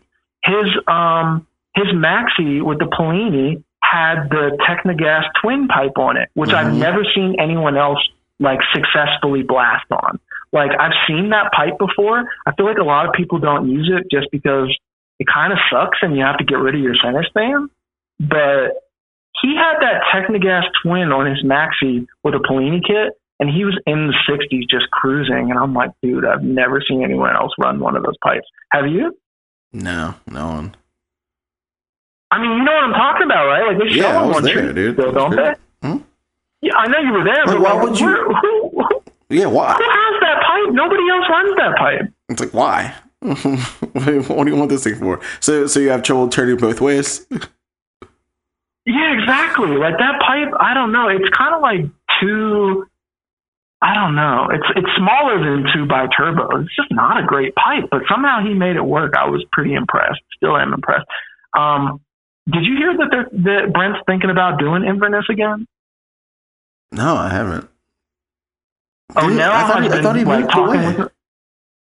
No, well, he moved out to Minnesota, but then he moved back. He's back in Florida, and O'Nell's been talking to him, and he's been teasing that he might do a Inverness rally again. They're always fun, man. It's like, that's the thing too. It wasn't anything crazy. It wasn't like a big, overly planned out. Like it wasn't like, you know, some rallies now they're getting like, especially ones that I'm like, oh, I'm doing a rally. Like, it's got to be different, epic, and we got to do some shit that no one's doing. And like, and other clubs are like, oh, we got to raffle off 3 bikes, and we got to, you know, take them. And this adventure, we got to choose our own adventure. And like, they're doing all this other stuff. And it's like, that ride was literally just like, you come, you hang out and in this yard and you talk about mopeds. You just get to see people. and you go on a nice ride, and then you come back and chill. It wasn't anything over the top. Yeah, exactly. And like, I mean, one thing is you can do that when you have like 75 people versus like 200 or 250. You know what I'm saying? Mm-hmm. But on the same hand, I was just talking to Seth K the other day about how sometimes you go to a rally and they do like the scavenger hunt format or whatever. And when you do those kind of like rally ideas where everyone kind of diverges off in different directions, a lot of times people end up just hanging out with the people that they came with, which, you know, I'm no stranger to. Me and Josh taking off a Cheesesteak Factory mid-rally, like that's right in my wheelhouse. But, you know, to go to another city and then just like hang out with the same folks that you're always hanging out with, like sometimes it's kind of a rally cop-out. Like it's not the best thing. It's better to have everyone like sharing the same experience. And don't let me get sappy about like what a moped rally should be, but I thought it was an interesting point. No, that's a real thing though. It's like that's kind of how I feel too. It's like I like the scavenger hunt rallies that I've done and that I've been to, but like the last couple of years, definitely the last 3 years, 4 years, I'd say, maybe even longer, dude. Since because I remember there was Black Moon Rising and we did it, and then it was like every year after that someone was doing it. It was like, okay, we go to New Orleans, scavenger hunt. Okay, we come back to Richmond for Smog, scavenger hunt. We go somewhere else, scavenger hunt. It's like, scavenger hunt's fun, but you're separate. Like you just said, you're separate all day. You're not with everyone else. Then you come back together and you're like, oh, how was your day? What'd you guys do? Cool, now we just do this party together and then it's over, but you didn't see anyone like the whole time you were here. Right. Yeah, and you know, and some people are kind of contrary. I mean, I'm one of the ultimate rally contrarians, once again, that likes to just dip out. But like, I remember at Black Moon Rising, Josh and I were on the scavenger hunt. It was supposed to be like find the beans, the black beans, and take a picture with them or some shit like that. And like, this was the era when I was on like a Boost mobile phone from like 2006. You know what I mean? Like, it wasn't even a smartphone. So like, I had no way of putting the app on my phone or anything. And we were like, yeah, no one's going to find us all day. And like me and Josh and Raniel from the Swoops just kind of rode around Denver. We went to a public pool and like somebody was having a cookout for like a birthday. And we just like got in line with these families and we're like eating food from their cookout and shit. And like playing Nerf football in the public pool. And we're like, this is the fucking best time ever. But then on the same hand, I was like, I didn't see anybody from the rally, you know? So yeah. I get it. Some people like to make their own experience, but on the same hand, you know, I can see both sides of that issue. Yeah. I remember just like I broke out and we went to like Buffalo Wild Wings. The shit was tight. And then we what else would we do that was weird that rally? We were doing, because Richmond's always doing weird speed mods, so we were like speed modding kids in front of like, oh, you're at this fucking stop for your checkpoint, and we'd be out front like speed modding bikes, like just like pulling off plug boots and lightly draping them over top of the spark plug. Oh my god, speed mods. Yeah, some kid came outside and snitched on us. We're like, you're soft, dude, get out of here. Yeah, there's always room for a little, you know, just get a little naughty in mopeds. Like, come on now, if you're a resourceful moped person, you get speed modded, you should be able to be like, all right, I can solve this quickly. Oh, haha, like it's over. But if you get bent out of shape over that, I don't know what to tell you. Dude, I remember some ride we were on. It was like, we're in a city, no clue where it was at. We're in a city and, you know, it's traffic, so we're kind of like going bumper to bumper or moving a little bit, and we stop and move. And like, I've like played this game too with people, so it was really funny that I didn't get what was happening. But like, I'm on my bike, and like, you know, we're all stopped, and then, you know, the light turns green or whatever, we go to take off, and like, I hit the gas, and like, my bike's barely pulling off, and I'm like, man, what's going on? I like look down at my bike, like, fuck, that's weird. And I take off, and like I go and I get to the next stop. And then, like, you know, light turns green and, like, it happens again. And I'm looking down the bike. I'm looking around behind me. I'm like, man, I don't know what's happening. And then, like, it happened a third time. And, like, I turn around and Sal from fucking Smog Squad was, like, holding the rack on my bike. Like every time I go to take off, he had been like holding me back with his hand, and like everyone behind me was just like geeking out, dude, just laughing and stuff. And I'm just like, fuck, dude, they got me. It was so bad because like because I do that to people. Mm-hmm. Yeah, I wanted to say shout out to Sal. Congratulations on the birth of his child, man. Sal's a real one. I just, when I think of Richmond rallies and I think about blasting at the front of the pack and riding just like a lunatic, I think of Sal being up there and I think of Nigel being up there. And obviously, your bikes are always fast enough to be up there, but you're usually like doing something responsible, like making sure people are where they're supposed to be and shit, you know what I mean? But me, Sal, and Nigel, I just have some good memories of just some butthead riding. Yeah, Nigel is definitely the most irresponsible rider that I know. And Sal would be on that like fucking flying Frenchman, like super tuck shit sometimes. Like, oh, he's tucking so hard right now. It's like I remember Sal, dude. I remember Sal had this one fucking bike, dude. It was like a Hobbit, and it was pretty fast. It wasn't the fastest thing, but it was pretty fast. And but something was up with it, dude. Like, you know, like when you change out the rear transmission in a Hobbit, like you like open it up and you don't put it back together right, and then like there's like metal shit rubbing, like you put a shim in the wrong place or something like that. He fucked it up, like rebuilding the final drive, and it's just like whenever it starts winding up, you just hear it like wah, wah, wah, wah, wah, just winding noise, dude, just from like the metal rubbing inside, and like you could hear Sal coming from like fucking halfway back in the pack. It just be this whistling sound. It was like, and he's like full tuck blasting by. You just hear this bike whistling down the street. You're like, dude, that thing sounds so fucked up right now.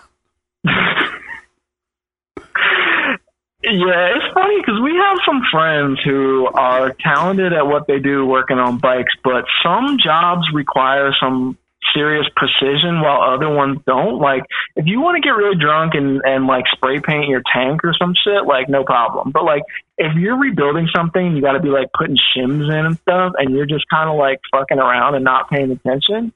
I'm scared. Like, I'm worried, and like, I don't know. That's why I'm always telling people, like, just slow down, like, before the rally. Like, make sure you put it together. Like, double check everything. But some people don't have that, like, cautious, like, thing in their brain. They're like, nope, I'm slapping this together as quick as possible. I'm trying to get done. Yeah, and the whole thing with, like, wrenching alone and mopeding by yourself, like, it's doable. You can learn a lot. You can read on the internet. You can figure shit out. You can get it done and show up and have a good time. But once you, like, get with friends, you got some buddies, you got a club, or you got like a wrench hole or spot, you can do it with people. You learn a lot faster. There's people to help, and like you can pick things up, and like that, like it just helps like you progress faster. But it can also lead to like heavy distraction, especially when you're doing stuff that like it's kind of important, like trying to talk to your homies and like everyone's joking and having a good time around you while you're trying to rebuild motors and fucking transmissions and stuff. Is just like, sometimes it doesn't go in your favor, man. Yeah, you know, that's one of those things. I don't really have a lot of experience in that realm because I'm the type of dude who's like real fussy about shit. Like, I want to work on my stuff at home, and like I like to organize my tools. I'll be sitting there with a pair of rubber gloves on and shit. So live in a city where there's like sharks usually don't buy in. Like, I might pitch in a little money just like hanging out at the shop, but like I'm the kind of person that if I was in a shared workspace and my 10 mil goes missing and shit's like scattered around, I'm like, all right, guys, like, where's the 10 mil? Like, I can't find my shit. Like, I just know myself well enough to know that I'm going to get pissed. And so rather than be an a-hole to my friends, I'm like, you know what? Let me just not have that happen in the first place, and I'll just work on my shit at home because I'm just kind of high-strung about, like, working on my shit. But I imagine there's some funny scenarios that go down in, like, shared workspaces with people that just, like, move shit around and take shit and, like, you know. I'm sure you could speak to that. Oh, dude, definitely. With, like, the shred shed and how like, when Sean had his shop here, like, Sean from Black used to have a moped shop in Richmond called the Shred Shed East. and based off the shred show they had out in Colorado. But like, he rented out space to like help like subsidize like the rent and like help him out like on the rent or whatever for the building. So like, everyone would like who wanted to rent a spot there could like bring in a toolbox, a couple bikes, and whatever, and have a place to store your stuff for like $80 a month or something. It was pretty clutch, and you have all your boys around, and it was fun. But then at the same time, you have like the dudes who are like, oh man, let me borrow a tool, let me borrow a part, let me do this, let me do that, and like your shit goes missing, or you don't know where the tape went, or you're at a fucking carb cleaner again, and like, oh, you're out of rags. Like, all that shit definitely happens when you're in a group spot. Like, we kind of forcefully lost our last spot due to like theft. Like, people were breaking in and the landlord wasn't doing shit, so we all like jumped and like bounced out real quick, and kind of like that's how Richmond is right now. We all got split up and we're all in different spots. Like, I think we ended up having like 5 or 6 garages between the people, maybe 7 between the people that were all in one spot,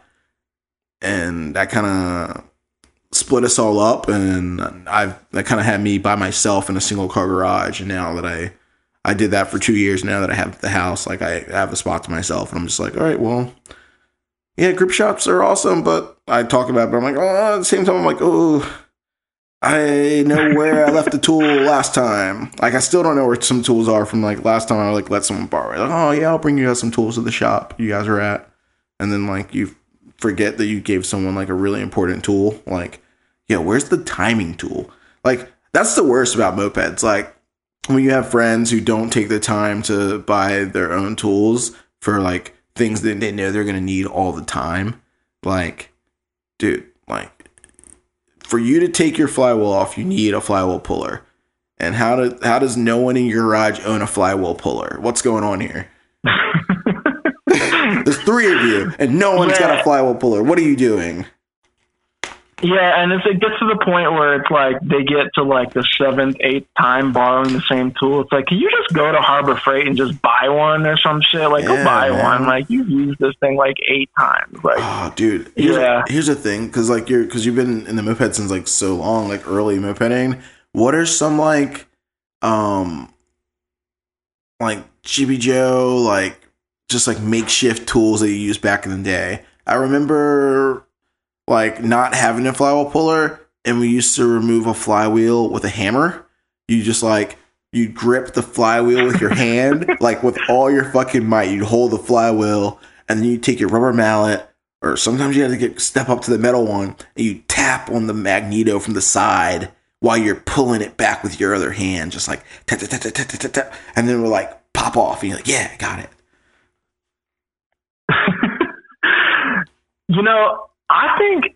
I think for me, it's like a lot of the tools have remained the same. Because, I mean, we're talking 15 years, but on the same hand, I feel like a lot of the things that we started doing in mopeds, like performance stuff, has just been stuff that trickles down from motorcycles and dirt bikes and stuff like that. And the things that once we start doing it in mopeds, it seems like it's a new thing, but like people in motorcycles have been doing it forever. We just started trying it with mopeds, and it would just be like little shit. Like, I remember, trying different pipes and stuff, and like taking forever, messing with studs and nuts. And then I was like, oh, I could just use Allen screws here.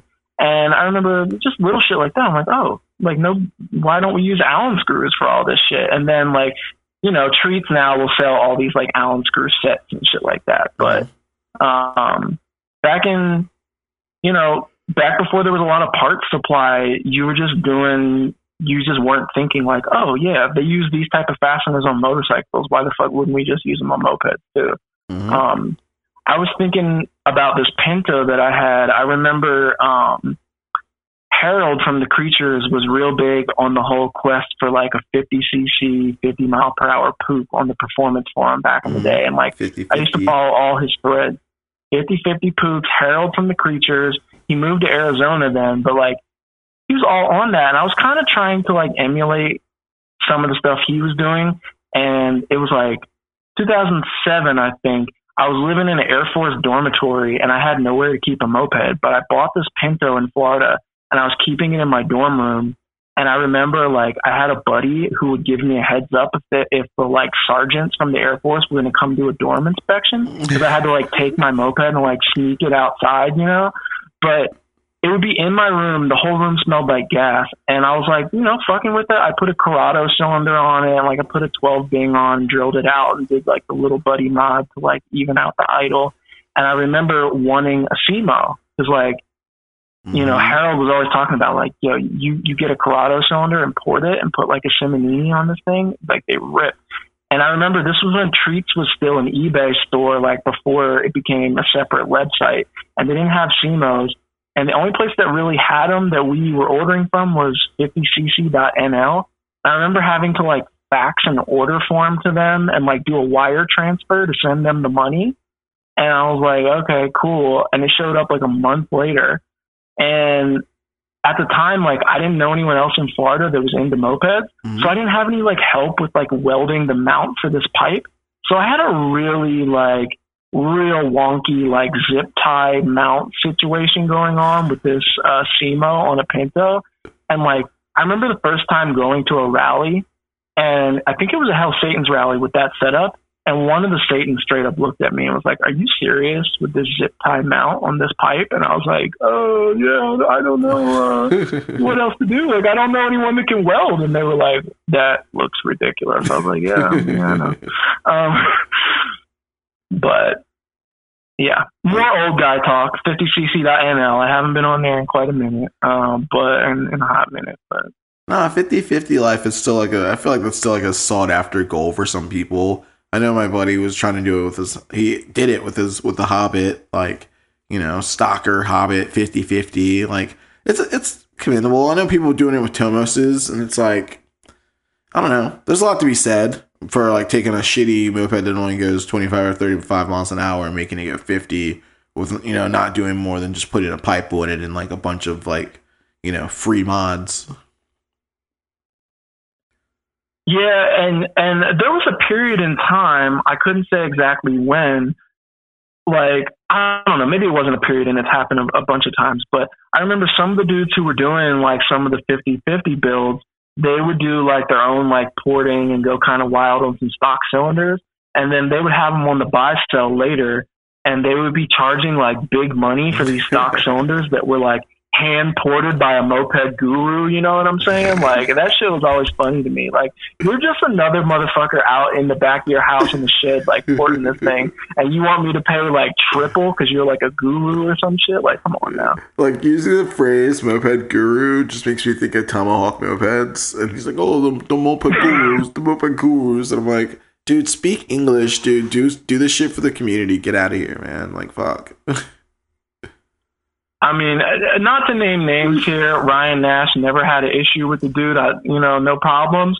But Ryan Nash is another one that's been funny to me because he's one of those dudes that, like, if he sells a bike, it's like a premium if he touched it. You know what I mean? Like, I'm pretty much knowing that if I buy a moped and I put like $600 in parts into it, I'm not getting that out of it. You're going to lose it. It's going to go down in value. Yeah. But Nash is funny. He's one of those dudes who's like, yes, I hand assembled this, and all these parts have less than 50 miles, and I will take the full retail value for the build. And it's like, I'm not giving you $1,500, motherfucker. Like, come on now. Yeah. It's like I don't know. It just depends on like the market, man. It's the moped pricing. We talked about it a lot on the show. It's like moped pricing is just like what you can get, dude. The market, like, says what it's really worth. I remember some guy on Moped Army recently. He like went to the forums. It was like, hey, I found this moped. I don't really know what it's worth. What do you guys think? It's mint. The guy I'm buying it from says it's mint condition. Like it only has 2 miles on it from being pushed around in the warehouse or shed or shop or wherever the fuck it was at. And it was like mint, like legit, like it was legit perfect condition Honda Hobbit, like museum condition, like perfect. And he buys it, and then like a day or two later, he's just like posting it on the buy sell trade for like $2,100 or $2,200 or something insane. He got it for like $700 or $800 or something, just something crazy. And everyone's like, you're not gonna get that here, man. Like, that's like something you put on eBay. Maybe you got to wait 2-3 years for someone to buy it. Like, you need the right guy.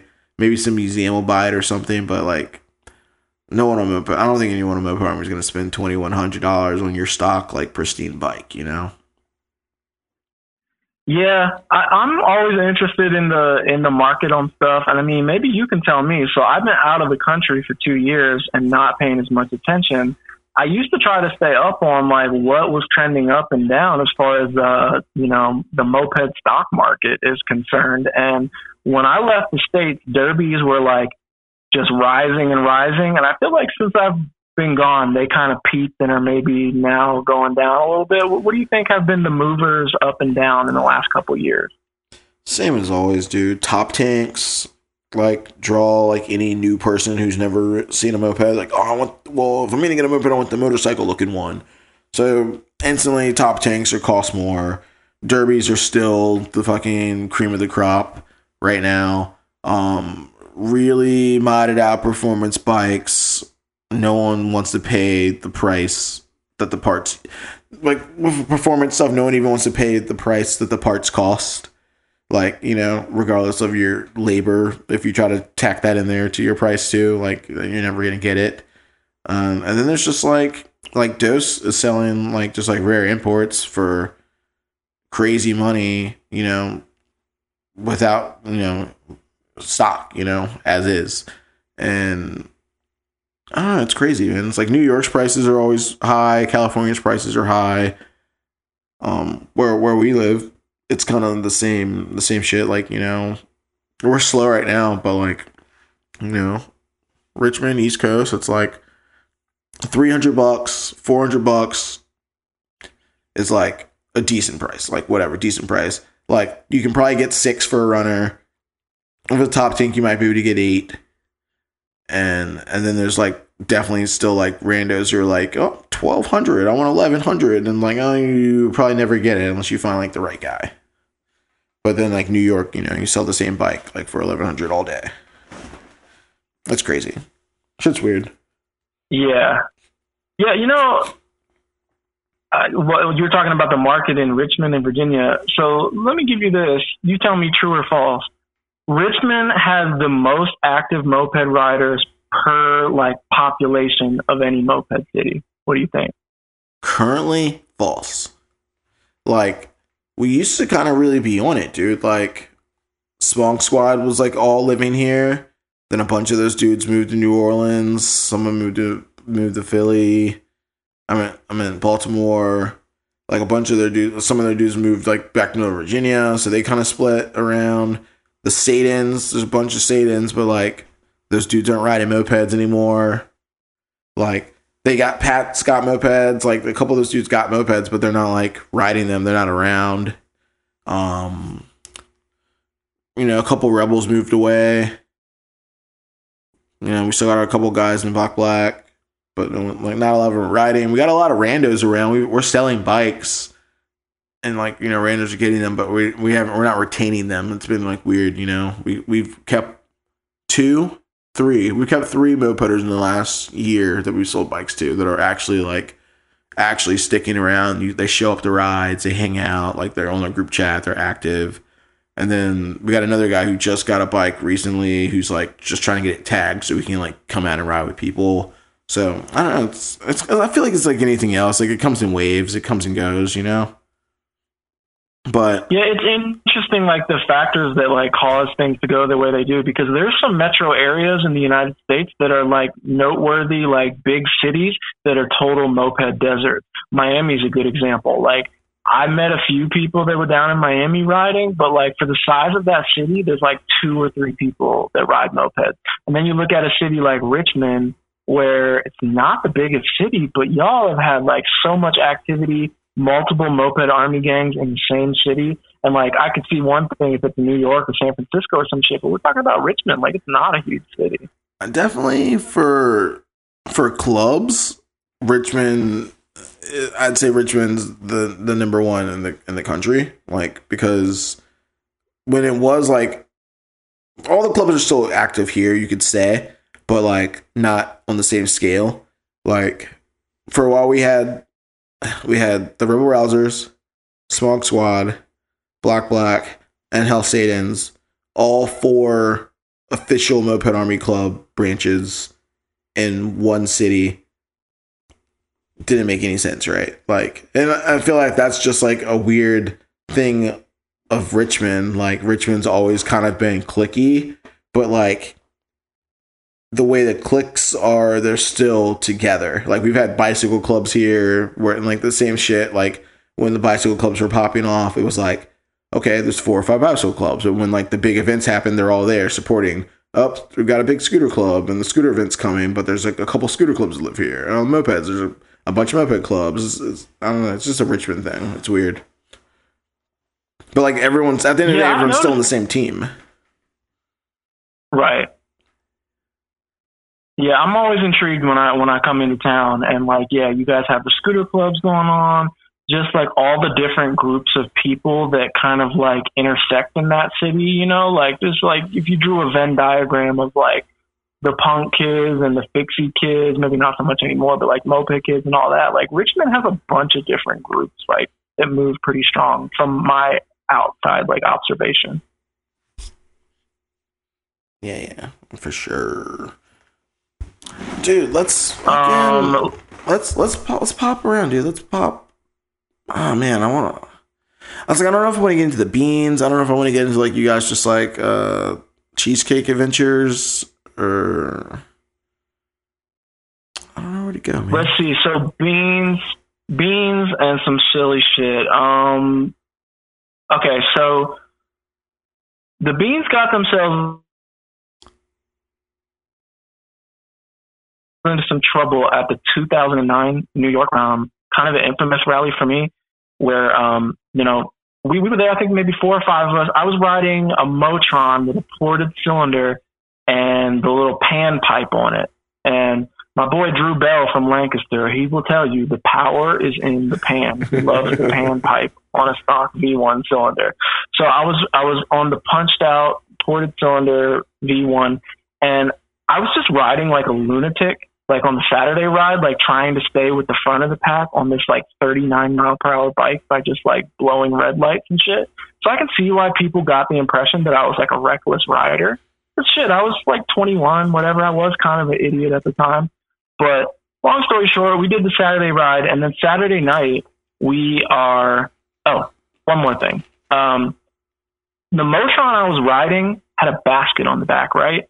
Mm-hmm. And Drew put a Moby bottom end in the basket. He put some stock cylinders. He put a bunch of junk in this basket.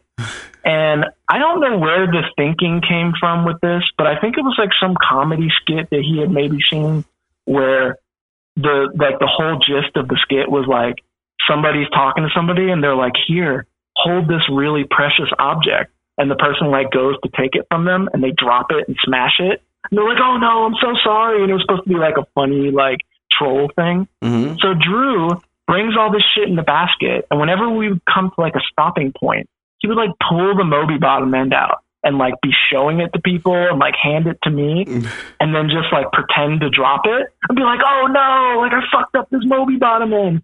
And everybody's like looking at us like, what the fuck are these idiots from Pennsylvania like dropping cylinders on the ground and shit? He was just like, yeah, let me pull out a stock Pook cylinder and just drop it on the ground. People are like, these guys are idiots. Like, and so we were kind of being stupid. We were young. There's a lot of like clapping at red lights, some abhorrent behavior that you just don't want to see at a rally now. But Saturday night rally, well, you do want to see it because it's struggle behavior and it's amusing and you want to cringe at it, but it just blows me away that I was participating in it at the time. So like 2009 New York rally, like Saturday night party is upcoming. We're riding through Brooklyn to this party spot, like right before you get to the bar. And the road is like totally tore up, some really huge potholes. And there was this person that came from Boston who wasn't like a moped person. They were just like hanging out with their friends and they borrowed a bike. They hit a huge pothole and we were in kind of a tight pack and they wiped out like right in front of me. And I like look left, look right. There's like nowhere for me to go. I was like, oh shit, I guess I'm going to try to bunny hop this girl that like crashed in front of me.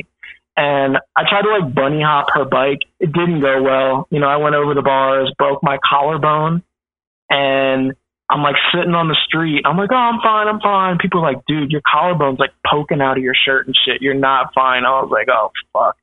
And I I had to like take a taxi to the emergency room. I remember, and they're like, couldn't get to me. They were too busy. And I was like, look, I gotta go home. And they're like, okay, well, you gotta come back. I was like, well, I live in Florida. I'm in the military. Like, I'll have them fix it. They're like, how are you getting back to Florida? I was like, I'm flying in a plane. They're like, well, your collarbone broke in such a way that like the fragmented part of the bone is really close to puncture your lung. And I'm like, oh, well, you know, like, they're like, you'll probably be fine, but you probably shouldn't fly back. I was like, whatever. And, you know, after that rally, during the branch reviews on Moped Army, there was a lot of negative beans chatter. Like, these fucking guys, like, they were throwing cylinders on the ground for no reason. Okay. One of them was riding like an asshole and crashed. And I had to come in and be like, look, the crash wasn't really my fault. I don't know why we were throwing the cylinders. And then at one point, I brought up Sparks, the energy drink / alcohol combo, before they removed the energy portion. And I was like, look, I was really wired on Sparks at one point in the rally. I apologize. And they're like, I think it was some dude from one of the West Coast gangs was like, don't pull that bullshit. They already took the caffeine out of Sparks, so don't try to blame Sparks for all of this. I'm like, look, I'm not trying to blame Sparks for all of this. I'm just saying I shouldn't have done it. It was a mistake, yada, yada. But what is crazy about that, not crazy, but I went back to a New York rally like 5 years later, right? And they take us to that same bar where I ran over this. The other part is I ran over the girl's head. She was wearing a helmet, but I ran over her head when she wiped out. I'm sorry. No, everybody was laughing. They're like, bro, you ran over her head. And I'm like, okay, well, she was fine. She's wearing a helmet. I broke my collarbone. Like, you know, the helmet did its job. But everybody was like, yo, Steve ran over somebody's head. He was trying to kill her. I was like, listen, come on now. But she was totally fine. She went back to Boston unscathed. I broke my collarbone. But anyways, we go in the bar at the rally like 4 or 5 years later. I'm ordering a drink. They have a mantle behind the bar, like a shelf with all these trinkets. One of the stock poop cylinders from my basket is sitting on the mantle in this bar. Yes. I'm like, what's that doing up there? They're like, oh, some guy like crashed his moped in front of the bar one time and all of his shit scattered everywhere. And we just brought it in here and like put one of them up on the shelf. I'm like, oh. Yeah, that was me. That was my shit that was scattered all over the street in Brooklyn. And they're like, oh, you were that idiot. I was like, yeah, that was me. That's awesome. Dude, so two things. One is before I was like, man, like I'm going to look some stuff up. I'm going to put on about Steve. Just look for any random things I could bring up that like I thought might happen. And I was like, okay, well, Drew Bell's name came up.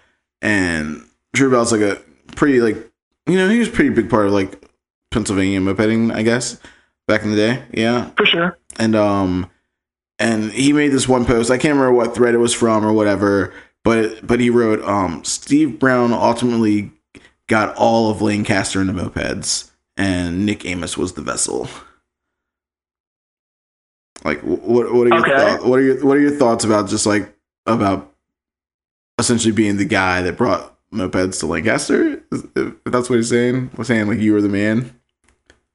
That's high praise from Drew. So basically, what happened is when I was riding as a teenager, my boy Nick Amos, who still lives in Lancaster area, he was like my riding buddy, like 16, 17. Like I used to go over to his house in the morning before school and like come in his bedroom and wake him up. Be like, let's fucking go. We're riding mopeds to school. And he'd be like, no, I'm fucking skipping today, whatever I do. Like, all right, fine. I'm riding by myself. But like, he was the dude who kind of got me into mopeds because his grandpa gave him a track when he was like 14. And then he ended up with like a shed full of mopeds. And he used to like try to get me to ride. And I'd be like, mopeds, they're stupid. Like, that's not fun. And like, then I got on one and I was like, oh, cool. Like, this is pretty damn fun.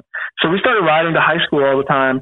And then when I moved away and like joined the Air Force, Nick moved from where we grew up, like 45 minutes away, to Lancaster. And so he kind of took mopeds there, and people were getting into it. Like, he met Drew in college. Like, they went to Penn Tech, like, college together, and they started, like, meeting people around Lancaster.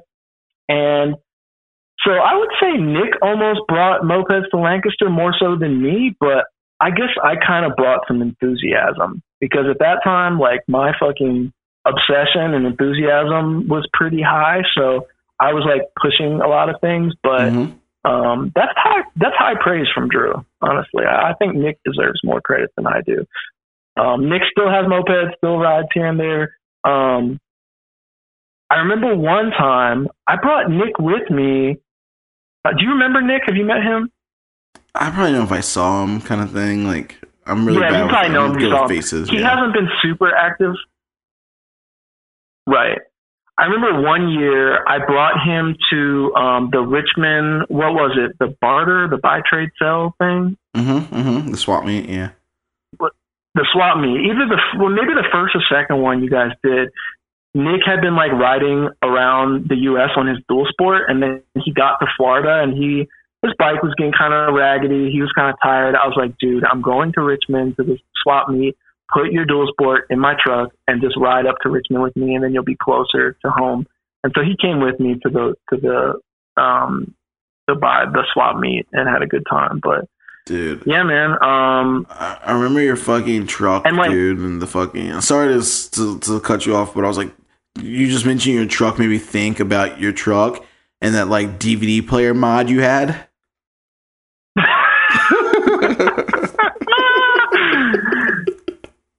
So, listen, yeah. So my boy Tyler Christmas, by the way, I don't know if we have any other guys, but he's one of our car audio experts in Black.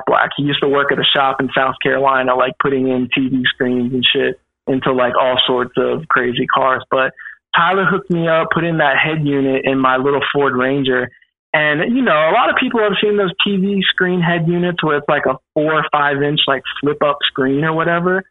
You saw my shit. It was the tiniest screen imaginable. It's like a regular head unit face with a tiny little screen in it, but it would play DVDs and shit. And so when I would go to rallies and do, like, a 10, 12-hour road trip, I would just pop in movies that I'd seen, like, 100 times and basically just, like, listen to the dialogue while I'm driving. Like, I got, like, Blue Streak on, and I'm, like, driving, and, like, oh shit, this is the part where he tells him he's gonna whip his tongue out and lick his asshole with it. Like, oh, I love this shit. Like, trying not to actually watch the movie while I'm driving because I know how dangerous that is, but just, like, you know, listening to the dialogue. I lost that shit, man. My first day of work in Atlanta, working at College Park Elementary in College Park, Georgia, just south of Atlanta. I'm, like, in my classroom, like, setting up, and somebody's, like, yelling, like, hey, they're breaking into cars out there. And I, like, look out the window, and somebody has a crowbar, like, prying open the door of this Mercedes, and then somebody else was breaking into my Ranger. I'm like, what the hell are you trying? So I went out there, and, like, they had taken the head unit. I was like, man, what made y'all go for the Ranger? I could see the Mercedes, but that Ranger was fucked up. But yeah, apparently my school district got hit with, like, a string of, like, car theft and break-ins, like, the first day of school. And yeah, I fell victim to that. I feel like that's such, like, a bobo fucking crime these days. It's like, yo, dude, like, you're trying to steal this cheap ass car radio that you can barely resell. Like, what are you gonna get out of this, bro? Like, who are you gonna sell that to? How much are you gonna actually get for it? $5? I'm not buying your fucking some shitty radio out of some car, dude, randomly. Like, technology's here. It's now. The future's now, bro. Like, what are you doing? I want that radio. I know, right? Like, if you go to a pawn shop, you're getting $5, if that, for, like, some old head unit you took out of a car. Like, that you're right. As time has evolved, like, what do you think is the type of theft that has replaced, like, car audio theft? Maybe, like, cell phone theft? Yeah, that's grand larceny right there. That's a step up. Yeah. So, yeah, it's not really a thing anymore, but I remember that definitely being a big thing in the past. Yeah, so you're asking about my truck. How's your van doing? Oh, still kicking, You still have man. your van? Yeah, I still got it. Like, black van, dude. It's gone all over the country, dude. I've taken Denver a couple times, New Orleans a bunch of times. Like, mopeds go in it. Like, I get there, I can sleep in the back. I got an air mattress that fits just the size of the back of the van. So, like, you blow it up, you got a nice cushy bed. It's great. I think the most we've ever had in it for a rally was 8 people. Like, all the way to Denver, 8 people in a van with a fucking 6x12 trailer with like 13 mopeds or something. So what kind of gas mileage do you get out of that van unloaded, just like you driving it? Shit tea, boy. Like, I can't wait. I told my girl I'm buying a new car like maybe 2 years from now. I'm like, I'm gonna grind it out. I'm gonna, keep my head to the plow and pay some debt and like, be responsible. But like 2 years, I'm trying to buy a new car because that bitch, I'm getting like 13.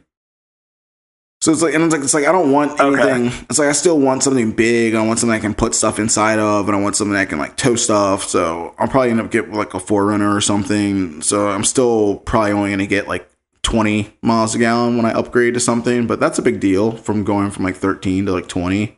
I think I feel like I'd be a noticeable difference, But fully loaded with a bunch of people and cars and trailers and bikes, I'm probably 12 miles a gallon, 11 miles a gallon or something.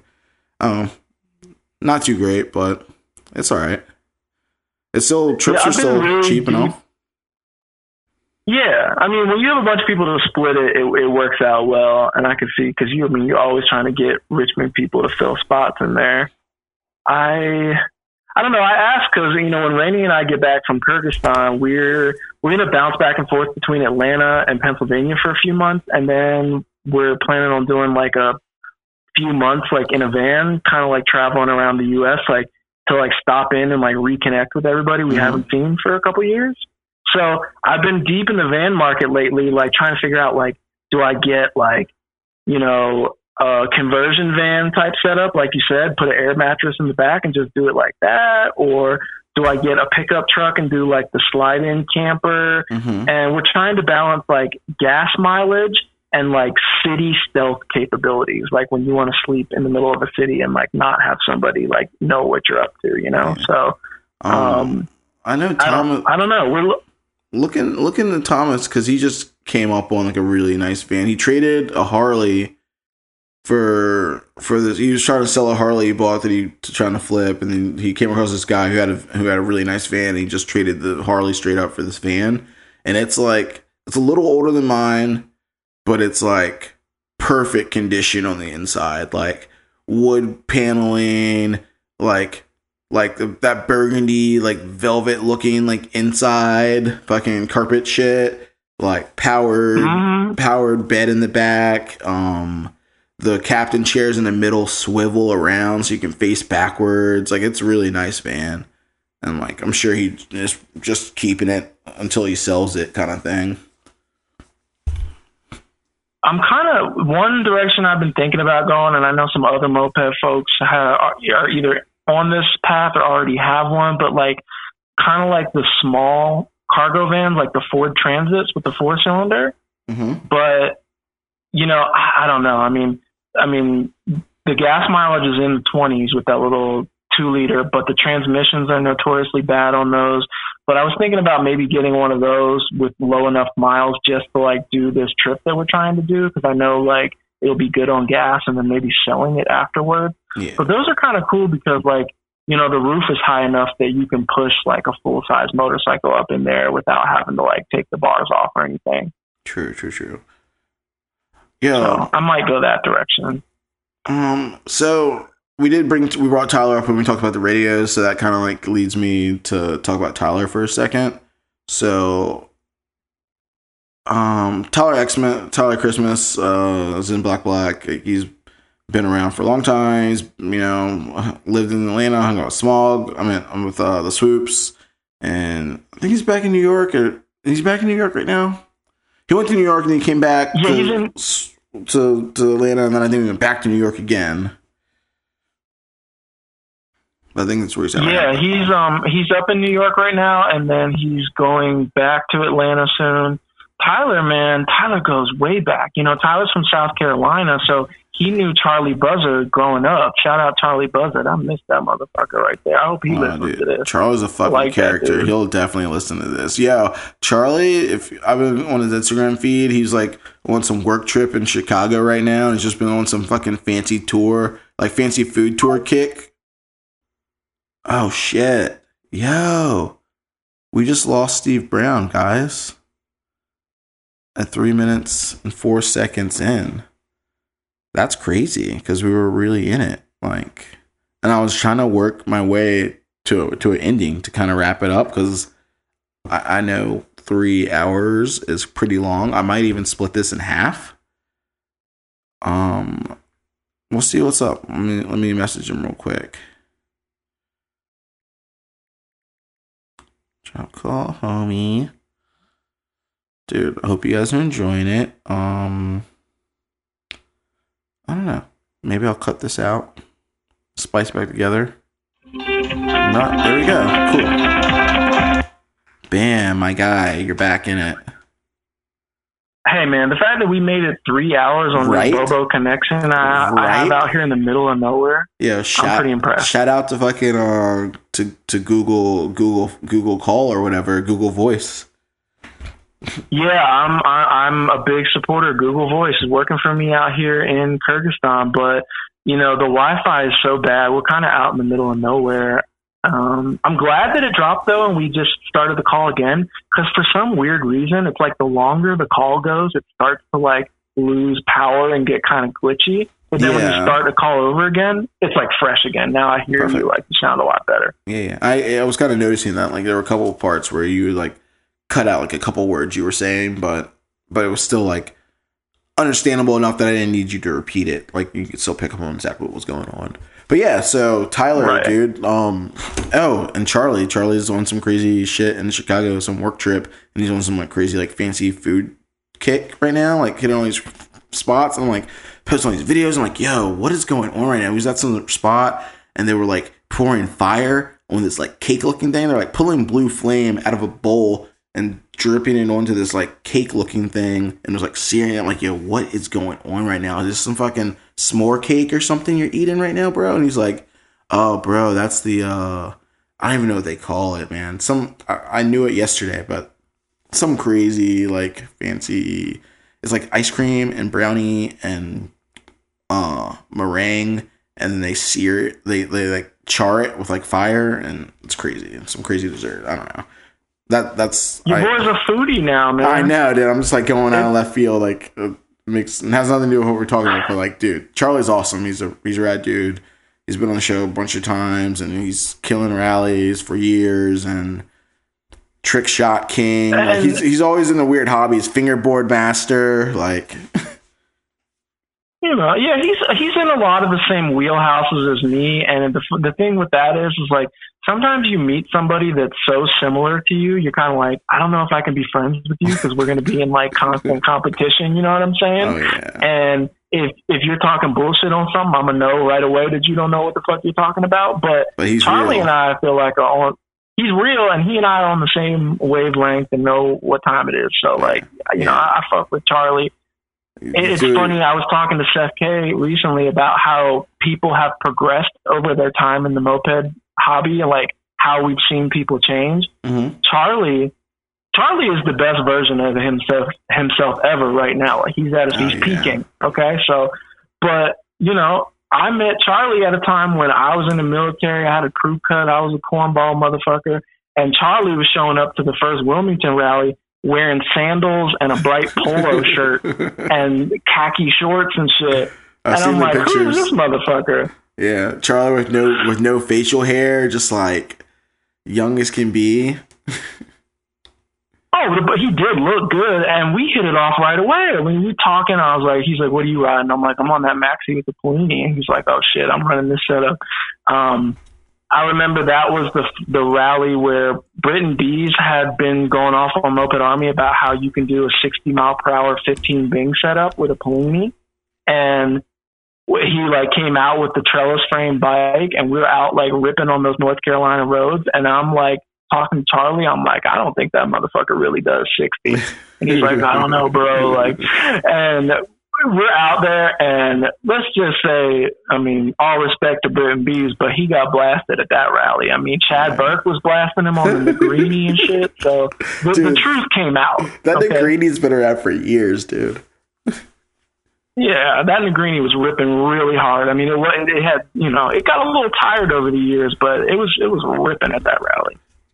Dude, I really miss Wilmington and stuff. Like, oh man, that was one of my favorite rallies. But I don't want to get super distracted because then we'll just go on a tangent about Wilmington and North Carolina and White Line Riders, and like, if you guys weren't around, you guys blew it. You guys just weren't here. Sorry, you missed out.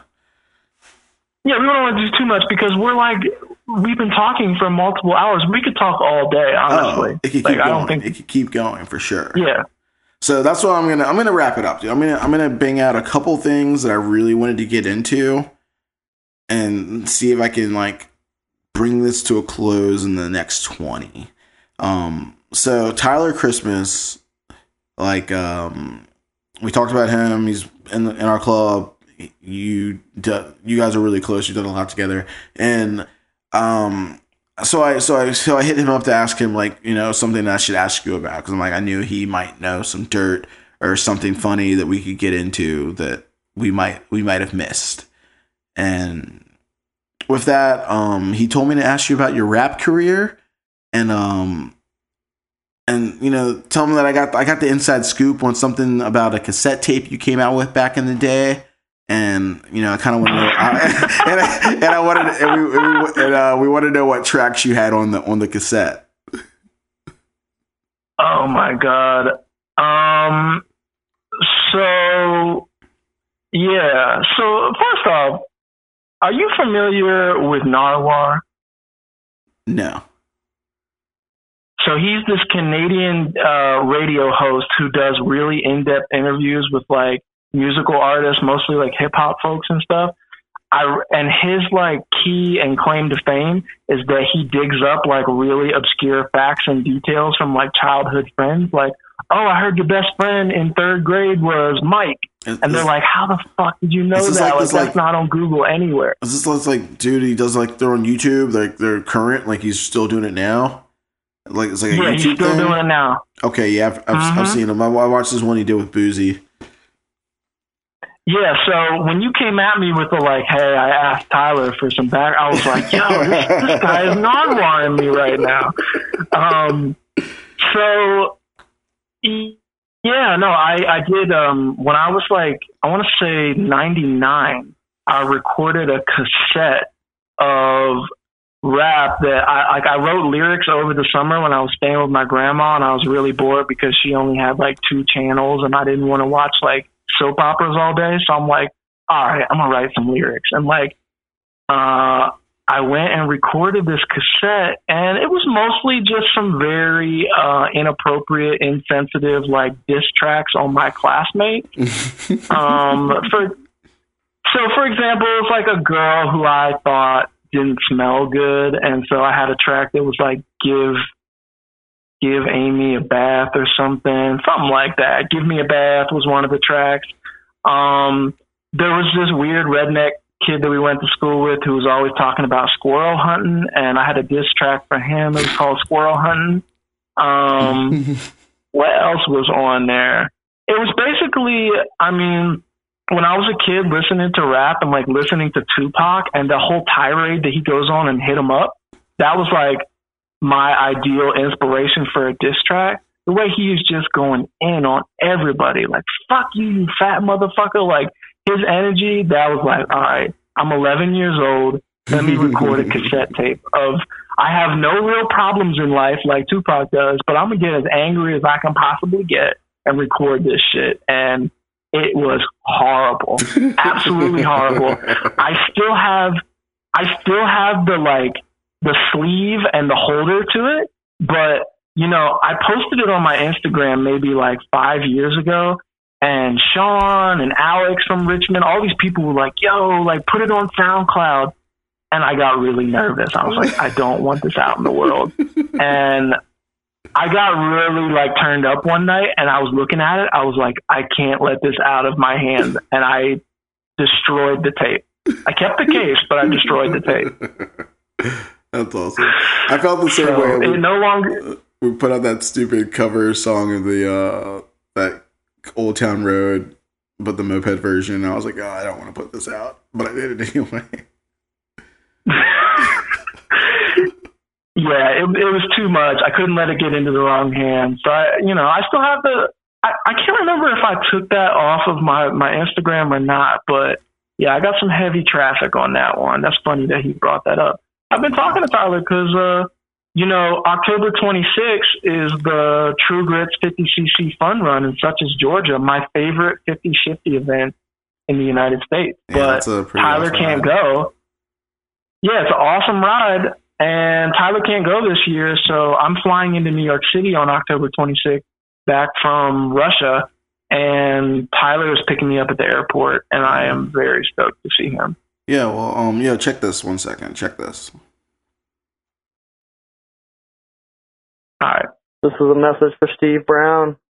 Can't wait for you to be home, bud. It's been 2 years. Get to pick you up from the airport at the end of the month. Can't wait for you to be home, man. Bye. A little love you from Tyler. Oh, he's gonna make me cry. He's so sentimental, man. He's a good dude. Tyler and I can tell you, he's from South Carolina. He goes way back with the Buzzards. And then I met Tyler in Orlando when he was working for Disney, being like the person who like shows around like special parties to like Disney when they close off the park and shit. And I met him and started riding with him in Orlando. And then, we've been tight ever since. Then we became roommates in Atlanta. So he's a solid dude, 100%. And you're the reason he got in Black, man. Like you brought him in the fold.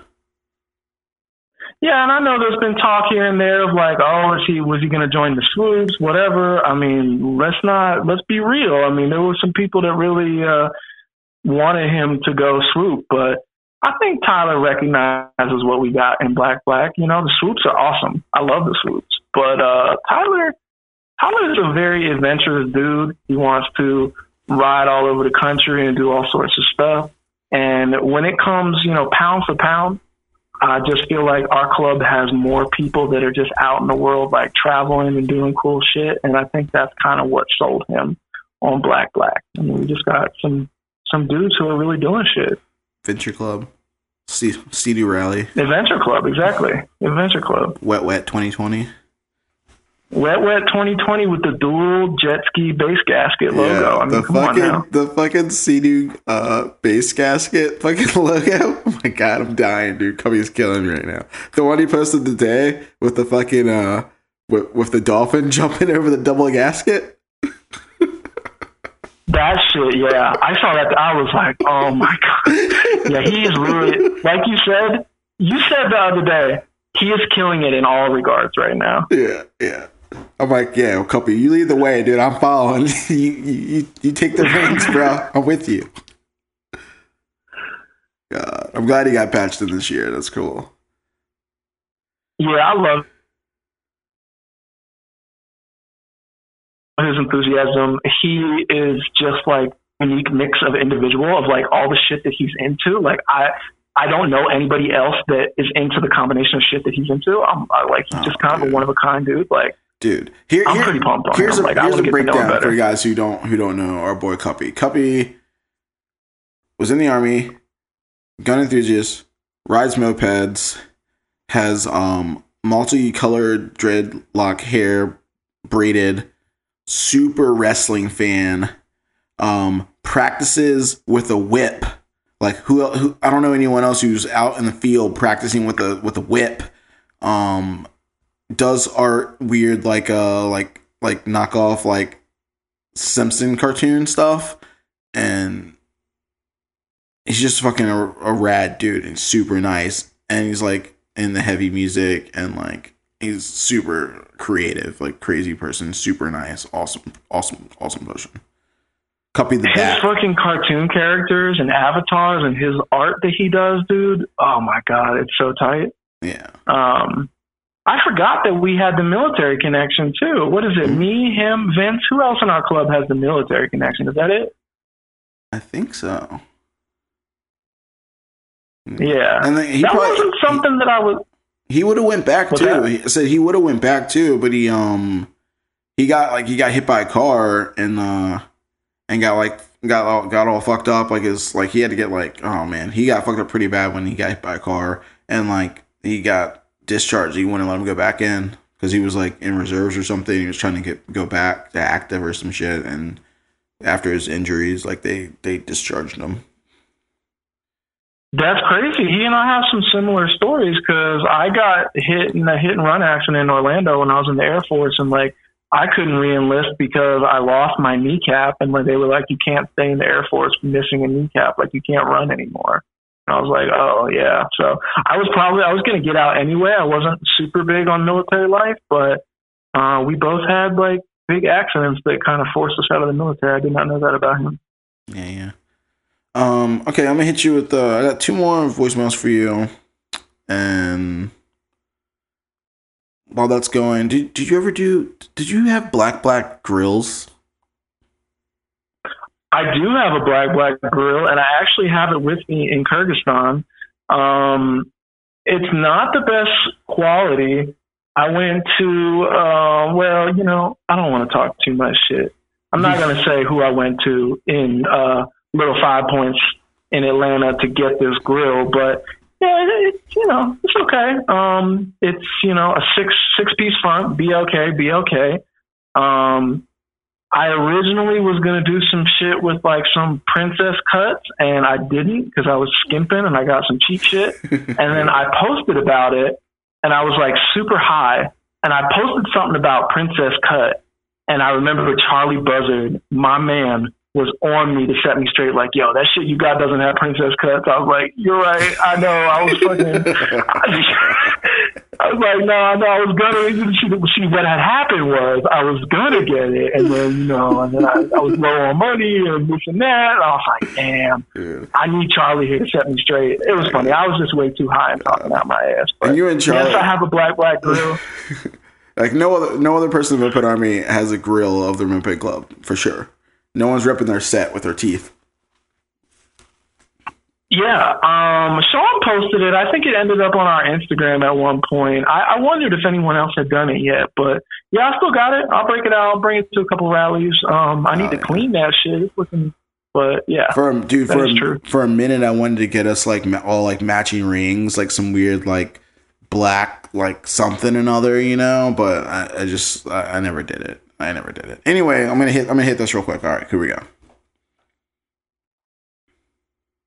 Yo, Steve, this is Josh, sitting in the Cheesecake Factory, sucking down some Korean fried cauliflower.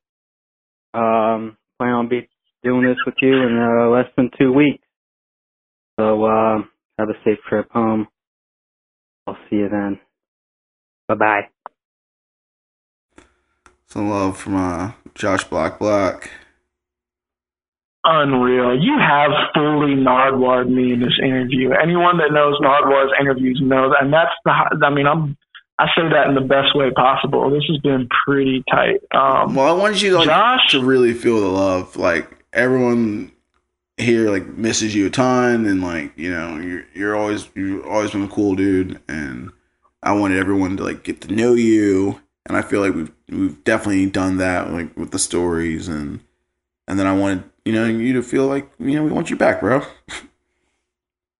I appreciate that because sometimes, like I said, I lament the fact that me and Josh and certain other folks, we spend so much time dipping out of rallies early that there's a lot of people in the club that I haven't gotten to spend a lot of one-on-one time with, and that don't really know me as well as I would like them to, and vice versa. So. I do appreciate that. I'm really looking forward to seeing Josh. Josh is coming to the Amtrak station in Lancaster when my train comes in on the 26th. He's just been supportive the whole time I've been overseas, and Josh and I have had a lot of fun on mopeds together. at rallies. I was talking to Seth K, I've mentioned Seth K several times in this message. Seth K is the man. If you don't know Seth K, he recently came over to Black from Hot and Ready's. He's been into mopeds forever. Just a cool dude out in the Bay Area. And he and I like leave voice messages for each other back and forth all the time, like catching up. And we were talking about rally stuff. And I was telling him the story about me and Josh at the Kilohertz rally in Boston in 2010 and how they tried to do this gimmick during the main ride where they like took us onto a roundabout, but instead of like exiting the roundabout after our turn, they kept going around and around and around. And I look over at Josh and I'm like, are they fucking kidding? Like, we're not going to just keep going in a circle here. So Josh looks at me and we're like, all right, we're out of here. So like the next exit that pops up, we just dip out and the whole pack just like followed us. Yes. And the Kilohertz were like, oh shit, like the ride's off course. And they had to like get to the front of the pack and like stop everyone at this pier. And they're like, what happened? Like, this is not the way we're supposed to go. And me and Josh are just like giggling and shit off to the side, like these motherfuckers. I love that shit more than anything, bro. Like, so I have this like ride that we do in Richmond. We don't do it a lot. Like, we've rarely done it, to be honest. Like, but it's like, okay, cool. Here's the Moped Monday ride. We're gonna go for a ride, and who's playing the route tonight? Oh, who's leading? Like, no. Tonight's ride is fucking like leader. Just follow the leader, bro. You don't like the direction we're going, get to the front and make a turn, and everyone's gonna follow you. Like, and that shit can definitely happen at any moped rally at any given time. Like, all you have to do is start the bikes first and take off, and people will follow you.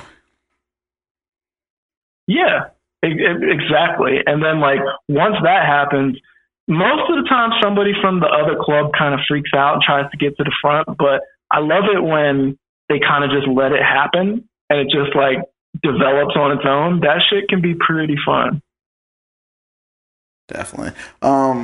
So now, speaking of voicemails, God, now you're gonna have me think about that Nard dude forever. But now, I'm sorry. No, it's all good. It's all good.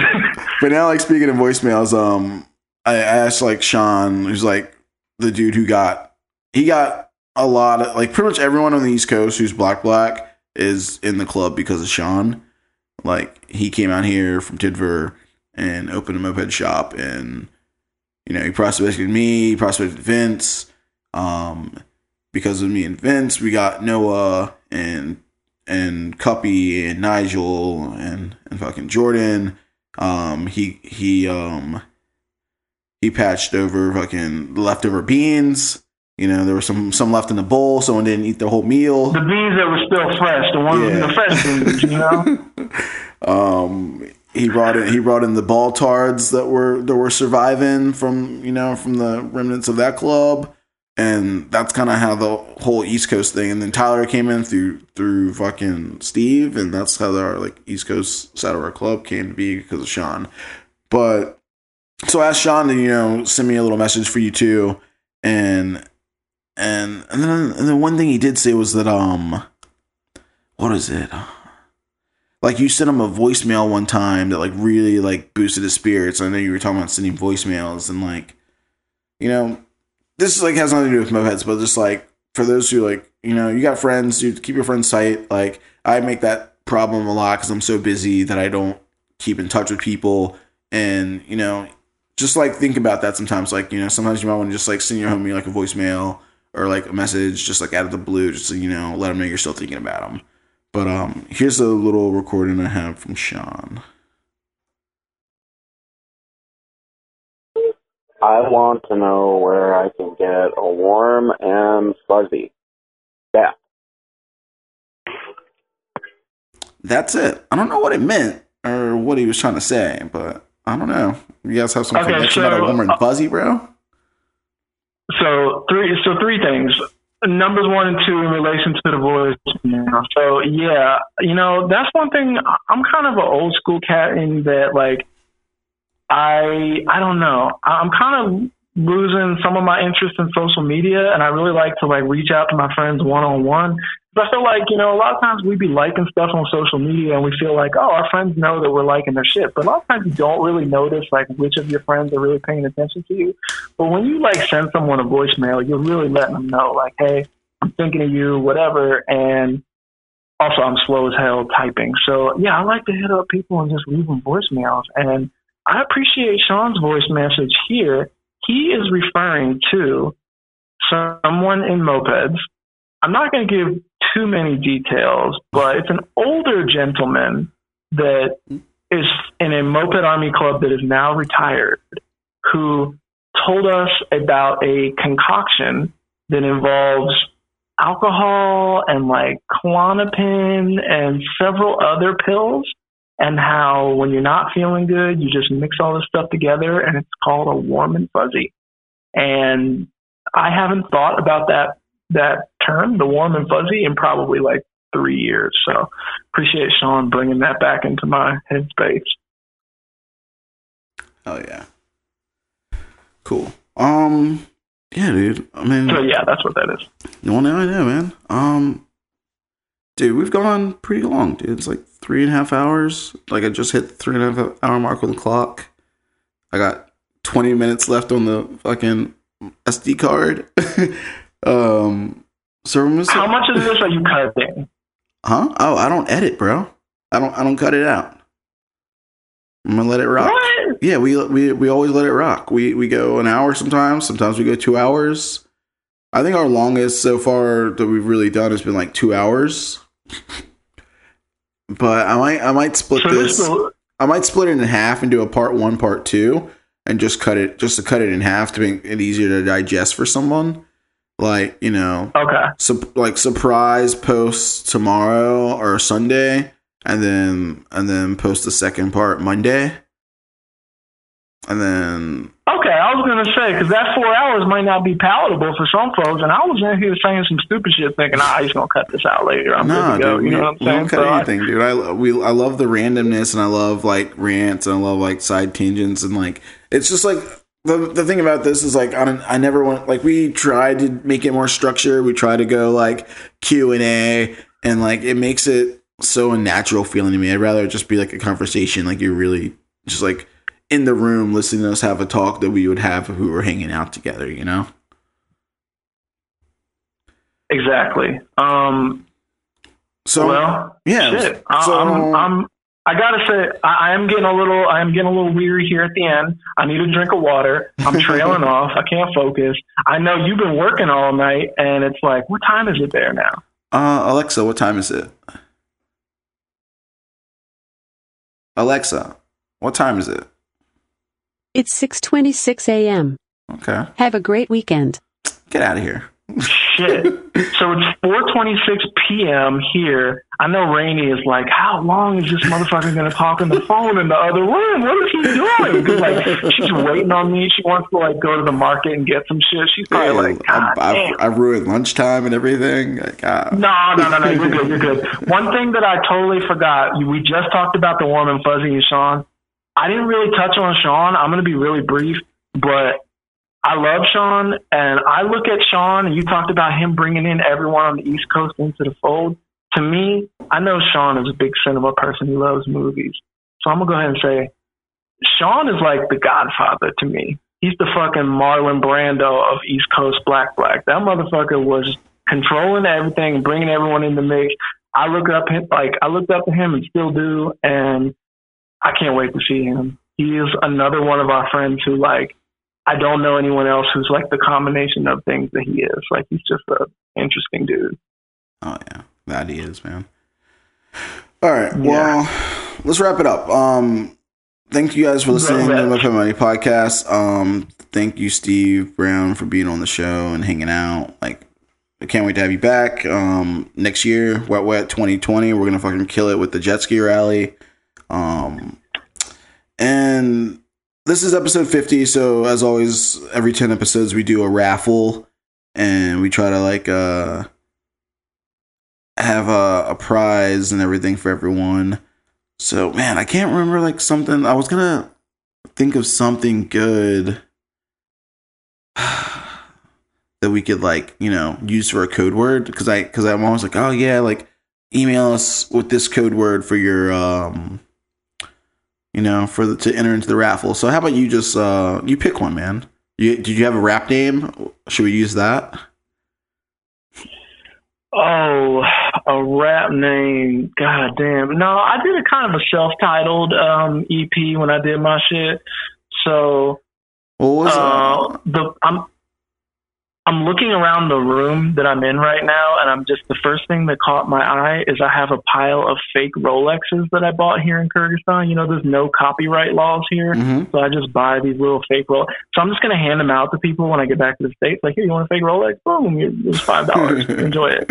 So the code word, I think, should be Rolex. All right, cool. Well, that's from Steve. Code word is Rolex. We're not going to say it again. You made it to the end of the episode. Congratulations. At least you made it. And this week we are friends over at Dose Cycles, which is one of the top, you know, moped like stores right now. Like, they're really killing the game. They're importing awesome, sick bikes that everyone fucking wants.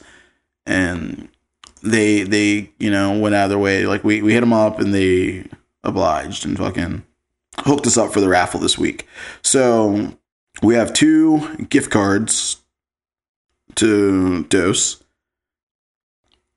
So, you know, hit us up and just email us at mopedmoneypodcast@gmail.com and give us the code word Rolex with your real name. Don't email from multiple accounts. Don't be a fucking lame dude.